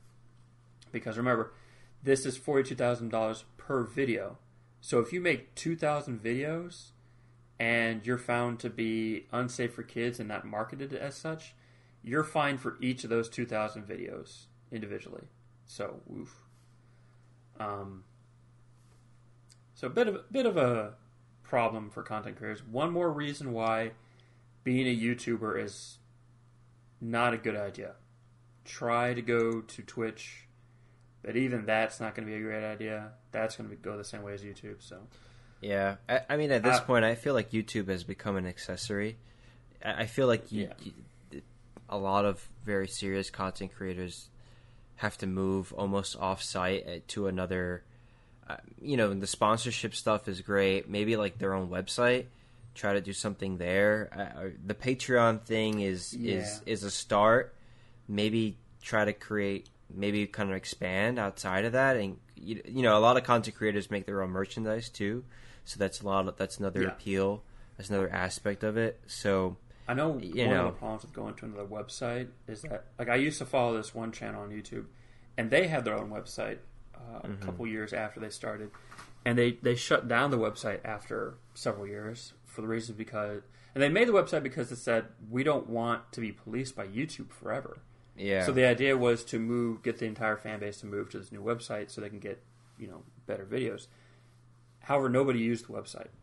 Like I said, it was so low that it was insane. It wasn't worth it. Yeah. Despite advertising it tons, no one ever used it. Yeah. And that's the problem. A lot of content creators would love to go off of YouTube, but YouTube has a huge amount of traffic. It behooves them to stay on YouTube just to get more exposure. Yeah, I mean, I can't tell you the last time I clicked on a link on YouTube and was to be transported someplace else. I'm like when I'm on YouTube and I'm looking at videos, it's always I'm 90% most likely to click on another video than I am to click on something that would lead me outside. So that makes sense. Yeah. Mm-hmm. Yeah. So it's tough. Yeah, it is. Another way that content creators are being kind of screwed over in this sense. And by the way, this is affecting YouTube right now. It will affect other websites. This COPPA thing is not just made for YouTube. It's made for the internet entirely. So, the idea is to protect the children. Won't somebody please think of the children, I guess. There you go. What are you going to do? All right, so let's talk about our topic of the day, which is unfinished games. And this is not games that were unfinished and then canceled. These are games that were released in a clearly unfinished state. Earlier last week, or pretty early on Friday, Pokemon Sword and Shield finally released to some mixed reviews. A lot of reviews I'd say it's great. Some are saying it's not so great. But some of the fans have been encountering some glitches. Now, some people are saying, well, the NPCs are popping in and, animations look bad. But as some Japanese streamers found, the game was uninstalling their game on their SD card. So what would happen is they'd play Pokemon Sword and Shield, and then all of a sudden it would crash. They'd go back to the main menu and find that all of their games were uninstalled. Wow. Pretty bad. A lot of people try to figure out what was causing this, and they said, well, it's probably just the digital versions, not the physical versions, but it was happening with the physical versions as well. And then people said, well, this is only happening on modified Switch consoles.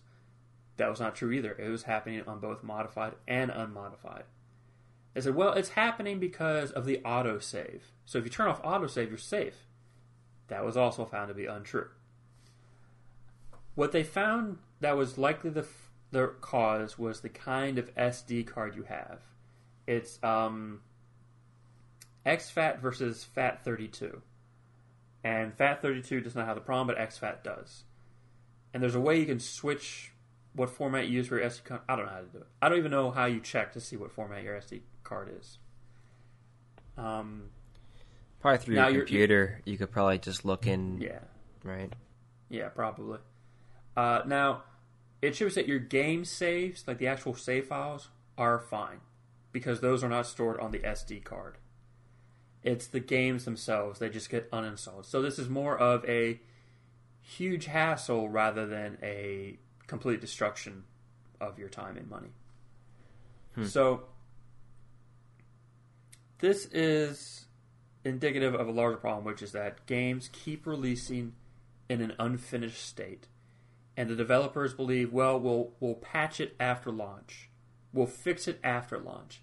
And this is not Pokemon. This happened to Pokemon. This happened last year to Fallout 76. Remember how Fallout 76 released? It released in such a horrible state that it damaged it irrevocably for all time. Like, no one wants to go back. How could anyone ever forget Fallout 76? It's just ingrained. Bethesda won't let you forget. I mean, especially with the constant news about it. Exactly. That's true. Yeah. Bethesda's not going to let you forget about Fallout 76 because every time you start to forget about it, Bethesda's like, whoa, check out this new way we're going to screw you over. It's insane. But a lot of games, this happens. They release in a state with not just like the usual amount of like bugs and glitches that games have had for all time, but they release in a state in which they're unplayable or they cause damage outside of the game. And it becomes, you can't just patch this out. The damage is done. So we're going to talk about what can be done about unfinished games, and is this situation an epidemic? Like, is there an end to this? So, Tim, what do you think about unfinished games and the state of this situation? I mean, I feel like it's, well, I mean, to answer one question at least, how could it be stopped? I mean, in theory, it could be easy. Like, if everyone was like, we're just not going to buy it, well, then maybe, that would send a pretty good message to the company. Like, oh, we're just kidding, guys. We're still developing it.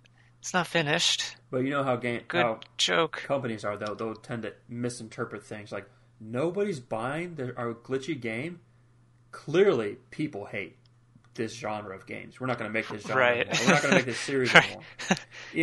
They'll pick that as their reason. So even if people did that, and to those who ever boycott something, make it clear why you're boycotting it. Make it 100% clear why. So those in charge aren't like, well, why are they doing this? I don't understand. Yeah. But I mean, we really have been seeing a lot of this type of thing. I mean, we've had Fallout 76, of course, and it's still kicking around. I mean, I guess maybe it's gotten a little better, but there's still I don't know how much or how little content is in it, but it's making headlines a lot and not for good reasons. So it feels like there's still problems there. Of course, Anthem, it does still exist, but I did read again, recently that EA and BioWare, they want to completely rehaul Anthem. Yeah. And this wasn't officially announced. This is sort of like rumors of a rumor. But, claimed industry insiders have the word that they're going to redo Anthem. And they're either going to do a huge content revamping like the Taken King expansion did for Destiny 1, or they're just going to release Anthem 2 and just redo that. Mm-hmm. I actually, speaking of Destiny 2, would you say, like, at launch, would you say that was like that? Because I didn't really play it at that time. Destiny 2 was severely flawed at launch. The campaign was fine, but it had almost no end game content.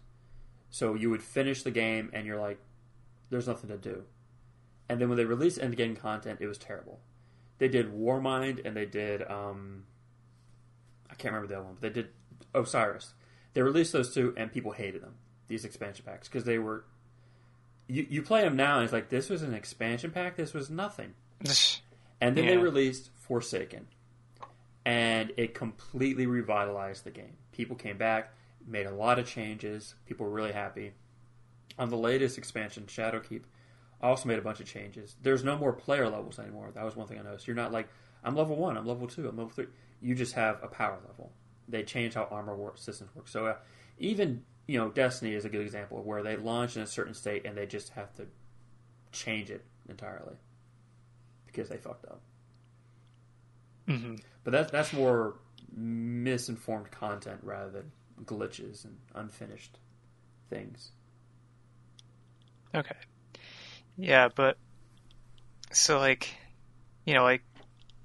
these are some big name companies. We have EA and BioWare, we have Bethesda, and maybe to some extent at least we have Bungie. So it's easy to feel like this is more of an epidemic because we have all these bigger name companies. Like, they're supposed to be in some ways like the cream of the crop. Like, they're supposed to be really high, like they have the means for high quality, and then it's just this isn't a cake, this is like a sloppy half-baked mess pile. What have you This is just a bag of flour and some eggs. What do I do with this? You didn't even put it in the oven. What are you doing? But you see that, and these are in a lot of ways, they're the faces of the industry. Yeah. And that face is malformed and weird.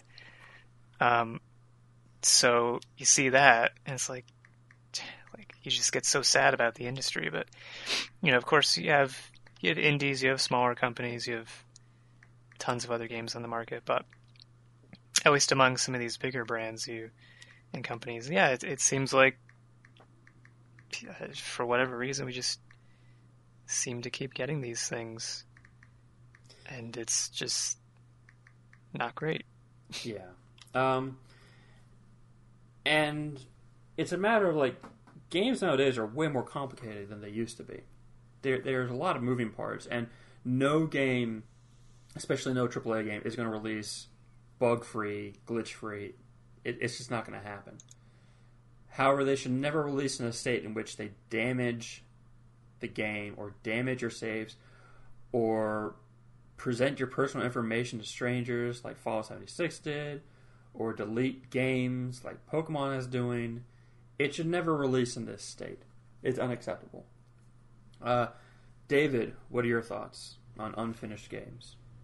So, I feel like I agree with Tim. It is a bit of a sad state, but I think I do work on the other side. So I'm not a developer, and I never I've only worked on click and play games when I was a kid, so I don't know a lot about development, but I do work on the PR side, and I feel like there needs to be better communication on behalf of companies to let the public know and hardcore fans know that the nature of this industry has changed economically, in the sense that games have become way more expensive to create, and as a result of that, not only that, but there are more project deadlines to be met than they were ever before, just because companies need to produce more.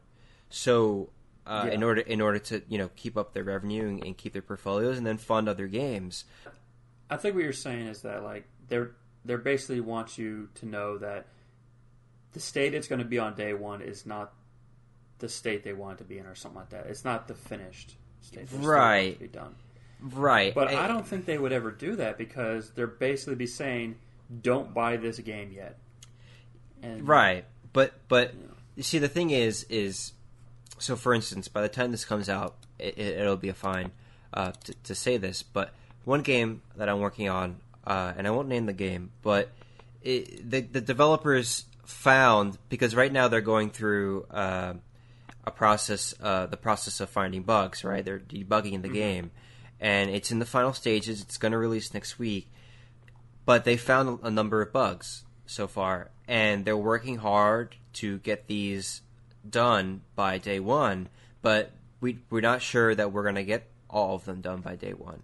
So I let the reviewers know that there are a couple bugs associated with the game, particularly when it comes to some fighting scenarios. And I gave them a list of bugs, and I said, please keep this in mind, that there are some bugs with the game, but they will be resolved in the day one patch. Here's evidence. Here are the patch notes that we have so far, and that this is a continuing. This is a process, and we're hoping to get everything done by then. And just letting the reviewer know. I've gotten a couple, responses from outlets, and they said, like, I won't name outlets, but I've gotten a couple of responses from outlets telling me that they appreciate it. They appreciate me telling them that, listen, this isn't a perfect game. No game is perfect, but I'm letting you know up front that there are some bugs, and we found the bugs, and we're doing our work to get rid of them. Do you know what I'm saying? And I think telling the public that won't hurt. I think letting them know that we're going to get rid of them all, within the within launch period, within a week. I think it will hurt sales, for sure. But in the long run, I'm not sure if that'll hurt a brand. Especially, I think it depends on the game too. So if the game is not, it's not like Anthem, for instance, which has its own ecosystem. It's meant to last for years on end, right? What is it called?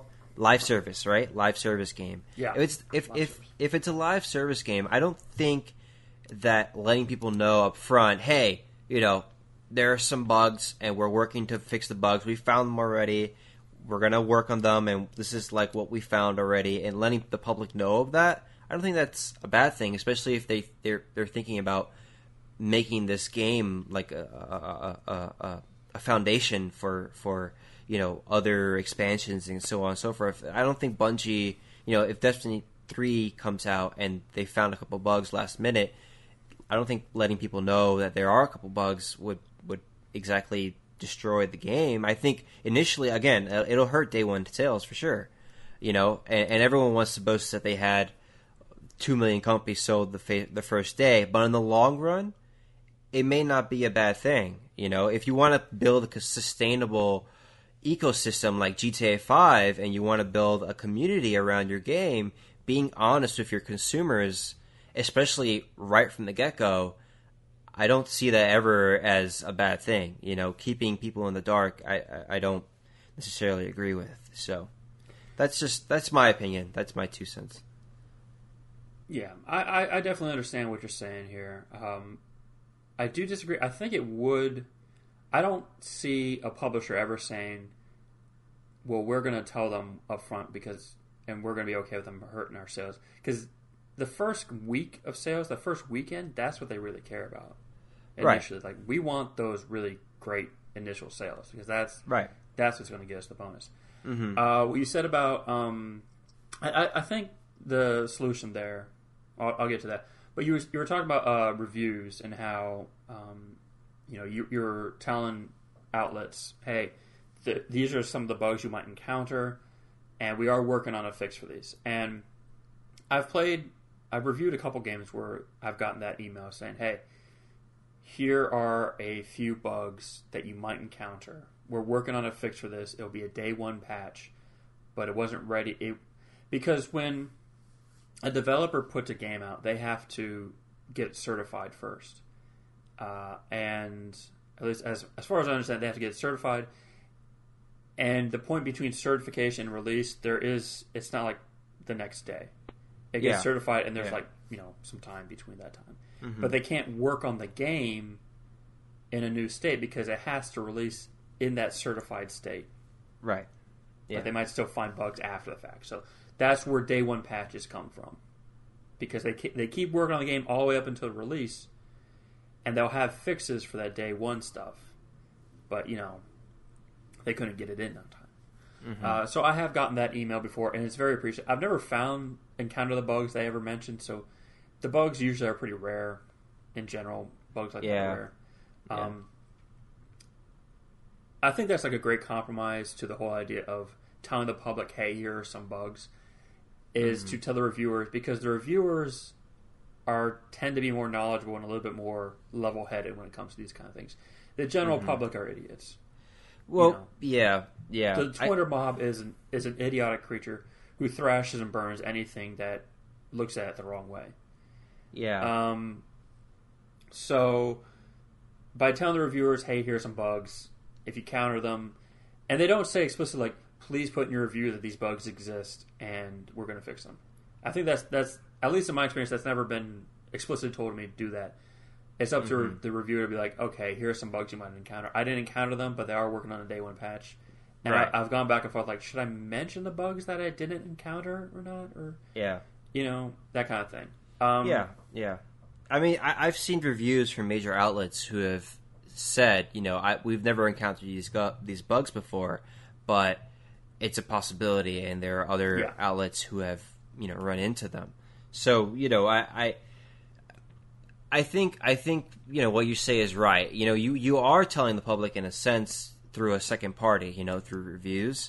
So, it is a lot like controlling the message, but it's also a lot telling your audience, being honest with your audience and through your reviewers, if that makes any sense. I don't know. I feel like I always feel like honesty is the best policy, and you are right. Yes. And I did mention that it will hurt day one sales, without a doubt. But for a big game like Anthem, I don't know. Like, Activision had a vision. BioWare had a vision with this game about it being like 10-year plan, and I think we've touched on it several times in episodes past. So it having a day one, a 10-year plan, and it lasting, having weekly events and et cetera, et cetera.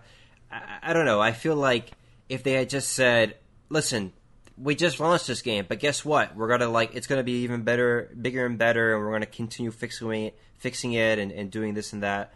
Obviously, Anthem is unfixable, launched in an unfixable state, but I don't know, being more forthcoming. I think with smaller and with mid-sized publishers and small publishers, I think that's a little more of a dicey component. I agree with you, Sean. I feel like you really do bank on those launch sales, and you don't have the economy, you don't have the finances to sustain a long project, so you are really banking on those launch sales. So not telling the consumer about bugs, it is probably the best thing to do, and letting the reviewers kind of let the public know about it.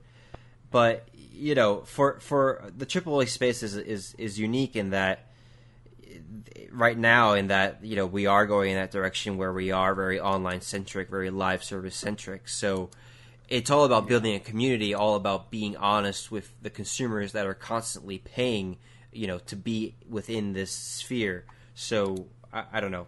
I always just feel like being forthcoming from the get-go is always the right thing to do, at least from a development standpoint, And there's always that update, at the end of the week, end of the launch week, right? I think BioWare put one out when Anthem launched, and they said, "Oh, here's all the feedback that the public gave us," and et cetera, et cetera. Mm-hmm. But I think Anthem's a bad example in this case, just because Anthem was just unsalvageable. Yeah. So yeah. Yeah, well, I say honesty is the best policy. Usually, certainly not in business all the time, is honesty the best policy. But right. The best policy is to get ahead of the fallout. Yeah. No pun intended. But to get ahead of it, to basically create the narrative, to be like, okay, guys, the game's about to release. Yeah. There might be some bugs. We are working on these bugs, but here are the bugs that you might encounter. Here's how either A, you can avoid them, or B, how you can fix them if they happen. Yeah. Put some power into the player's hands, because that's one of the things that really frustrates the player base, is that they have no agency sometimes in these situations. Yeah. A big problem happens, they don't know what to do about it, and the developers and publishers are radio silent. Like, I think that's what's happening with Pokemon right now. Pokemon releases in the state, it has this huge bug, and as far as I know, Game Freak hasn't said anything about it. Well, Game Freak is relatively tight-lipped on everything when it comes to... Exactly, you can't do that. And you look at the game like No Man's Sky, I think it was. It released in this horrible state. Yeah. And the developers didn't say anything for like a month. Mm-hmm. They were just quiet. And what happened is that allowed the narrative to be completely in control of the player base. Yeah. And you know what kind of narrative people like to make? Crash and burn narratives. Yeah. They don't like to make the redemption narrative. They like to see that happen on its own. They like to create the crash and burn. So they will exaggerate flaws. They will make things look worse than it is. That kind of deal. Mm-hmm. And it's... You got to have some control over the narrative in this sense. Yeah. It sounds like I'm saying you got to manipulate the public. You got to manipulate the story and put spin on it. And that's not necessarily what I'm saying, but I know it does sound like that. But no, but you do have to exercise control. You do have. It is manipulation in a way. You do have to. Whenever I see, like a game that's coming out, and on IGN it says, this happens all the time. I think it happened with like the Metro games.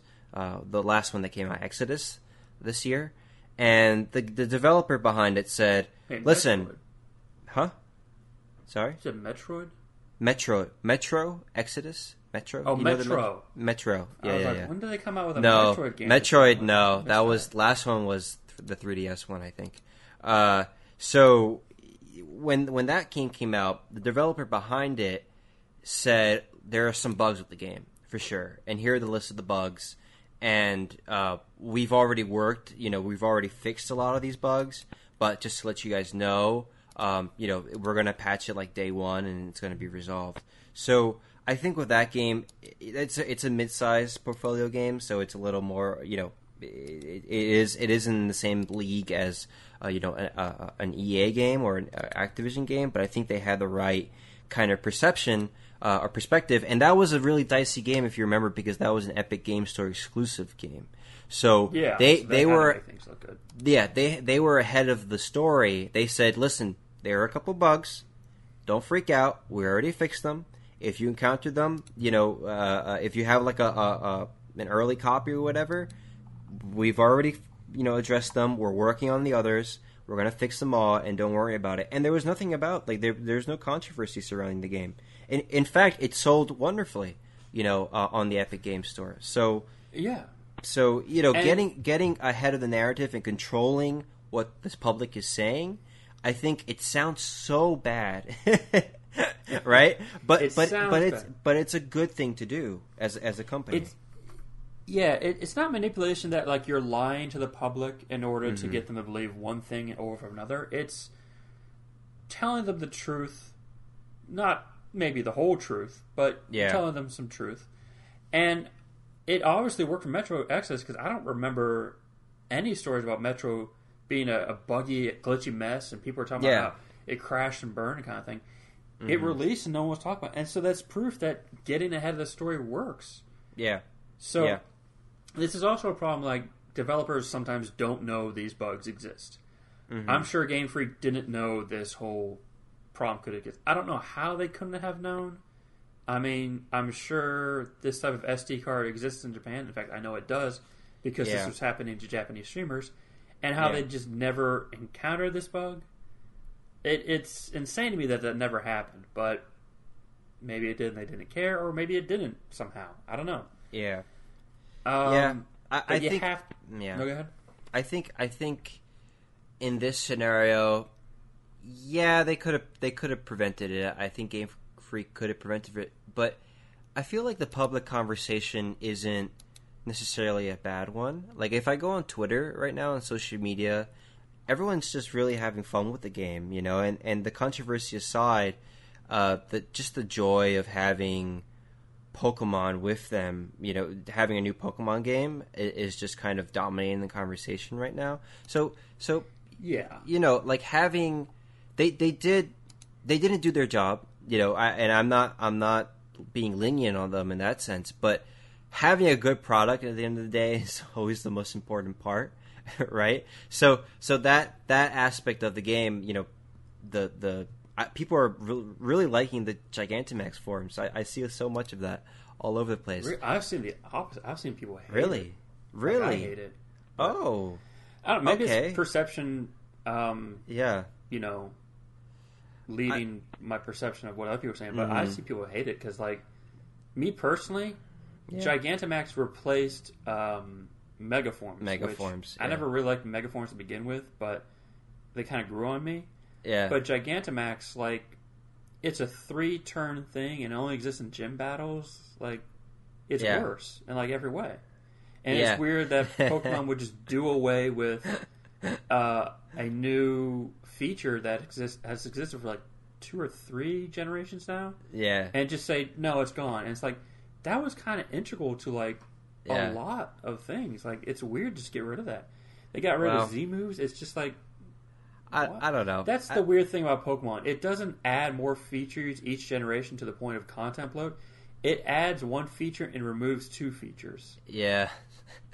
Like, it's kind of a weird series in that regard. But, that is true. But whatever the case may be, my point is having a good product and in the day that people can talk about and the people could push up the positives and kind of ignore the negatives, it's always going to help, you know. And that's all on the development side. Unfortunately, I'm sorry, developers. You know, I'm not trying to shift my job to the developers, you know, as a PR guy. But at the end of the day, when you deliver a quality product, people are going to resonate with it. So yeah. So before we go on any longer, let's get the final nail in the coffin. Tim, what can be done to curb the tide of unfinished games? What's the solution here? Well, unfortunately, there's probably not a great solution to this. I mean, a good amount of responsibility comes from the developers who make these, and to some extent, their will to make a good quality product and actually care about what they're making. I mean, of course, there's, you know, time constraints and resources that they have to worry about as well, but they do also have to care about what they're doing and the impact that what they're making is going to have on whatever community that they're delivering to. Yeah. To another extent, I guess we have, you know, consumers can vote with their money. If you don't like something, you think something's garbage, and you don't buy it. But records show that not enough of us get together to do that. Or even if we did, then, well, we still don't know if that would really solve it. But I guess it's going to, I don't know, maybe it would take having enough unfinished games that people really get tired of it and are just like, okay, we're kind of done with this. And then maybe eventually devs will just do less of it or something, or I don't know. Maybe. I don't know if the best solution is to wait till the problem becomes so unbearable that we just don't play games anymore. It's the best solution, but it is a solution, I guess. David, what is the solution to unfinished games? Tib, voting with money is a good solution from the consumer part, right? Mm-hmm. I also think from a development side, scheduling changes. I think we're having this conversation now from a lot of publishers talking about the strains of development and talking about work-life balance and just kind of extending development time so that people aren't as pressured anymore. And I think this factors in there, giving a longer development time so that we can Q&A more and we can test out games more and just come out with a quality product at release. I'm not with technology progressing the way it is. I don't expect games to be perfect ever, just because there are so many things that can go wrong with a game, and I am thankful that we have patches and we have expansions and stuff like that can remedy those fixes. But at the same time, I do feel, and I'm going to reiterate what I said before, that developers do need to deliver a quality product from the get-go. There are no excuses, behind delivering something that's just unplayable at launch date. And I do feel like that part of that conversation has to come with the publishers and how well they schedule games and how well they factor in time, to a reasonable time to their teams. So I think it'll change, and I think we'll have more. We'll see a shift where we can allocate more time to game development and make sure that the game is a quality product at release. But I don't think that'll happen overnight. I think it'll take some time, and I know I said time twice in the same sentence. But in the meantime, I think being honest and being forthcoming and saying, hey, we didn't deliver what we wanted to at release, but now we are, and here's a patch, and we're trying our best to just rectify the situation, and just being honest really goes a long way. Being proactive too, controlling the conversation goes a long way too. So I guess the short answer to that question is honesty and being proactive. Right. Mm-hmm. Yeah. As for me, I think there's several solutions. Some of them impossible, some of them more likely. One is stop making $100 million games. Stop making these overly complicated games. Yeah. It was said on a YouTube channel about movies, Red Letter Media. They just talked about movies, and it said rather than make one $100 million movie that might flop, you could have made 100 $1 million movies, and gotten back like 100-fold of your money, because even if like 10% of those are successful, you get a lot of money back. I understand that developers have continuously made games more and more complicated as a way of one-upping the last generation, or even the last game in that series. And I sympathize with that perceived requirement. But you don't look at some of the games that have become the most beloved games of all time. Things like Undertale. That didn't cost like $10 million to make.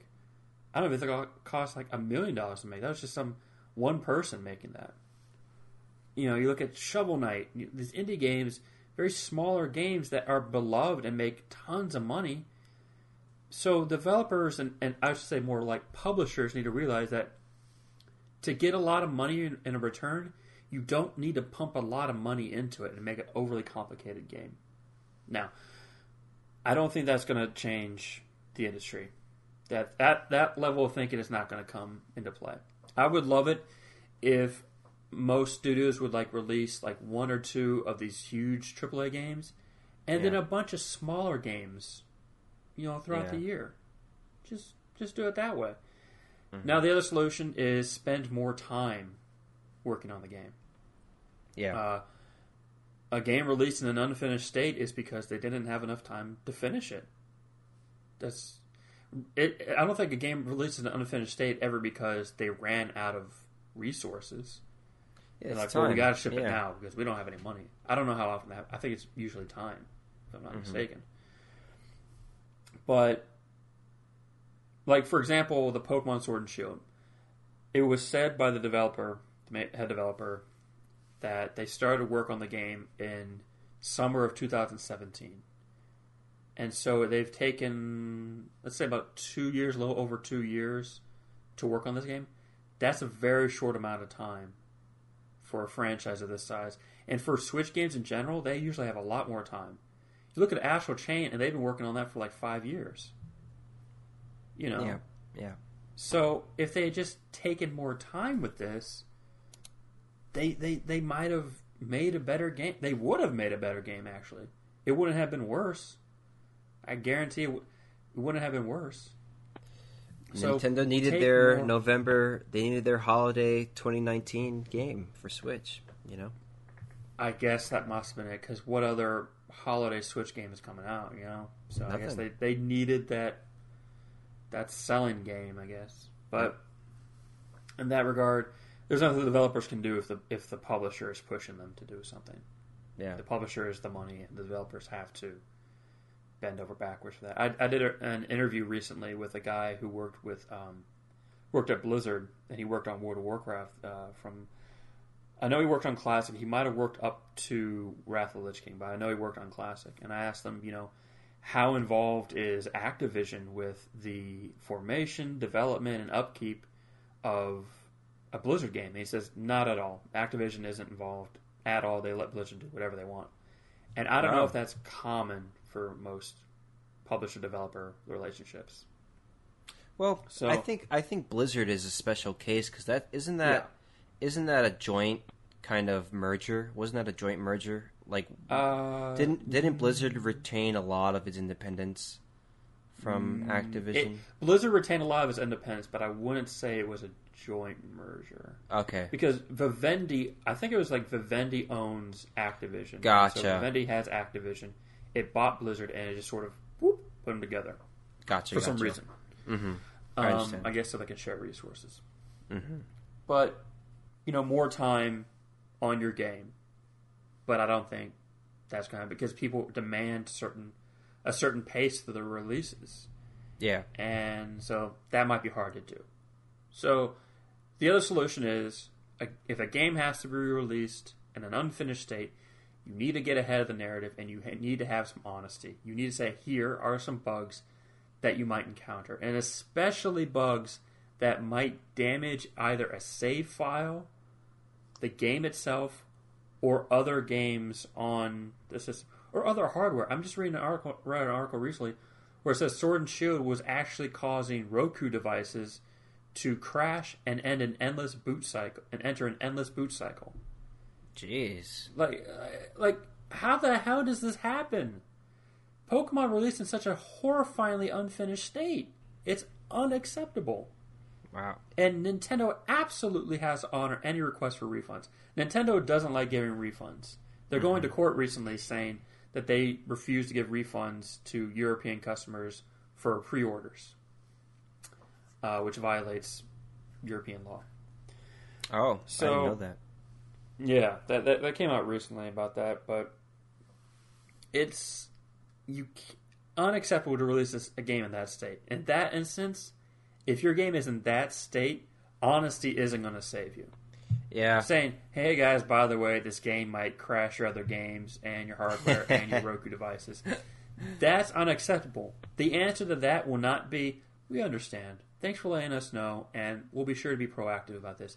The answer to that is, okay, look, Home Depot is having a sale on pitchforks and torches, so let's go on ahead and get down there, and then we'll have our mob ready to go take on Game Freak, because that's unacceptable. And I'm waiting for Game Freak to either A, release a statement saying are bad, and or B, saying here's the patch that fixes all of this. Yeah. Because holy crap, we fucked up. This is bad. Yeah. I know it's not the first tenet of making games. I'm sure the first tenet is to make a fun and good game. But I'm sure one of the top 5 tenets is your game shouldn't damage itself. It shouldn't destroy other hardware. Yeah. It shouldn't be an active force of destruction. I think that applies to any product unless it's designed to destroy things. Like, unless you make black holes. Unless you make black holes, something. exactly. Unless you make, like, bombs, in which case, yes, it's supposed to destroy things. But even that's like, it should destroy things in the way you want it to. It shouldn't just go off in your hand. This is bad. So, the solution, it's hard to say. Any solution that there is pretty much going to be unobtainable by the industry because it would require too much of them. And when I say too much of them, I mean it would require them to give up too much money. The best solution that works for both us and them is to get ahead of a game's release and say, hey, there are some bugs. Here are the major ones you might encounter. Here are the fixes for it, or here's how to avoid it. We are working on a day 1 patch.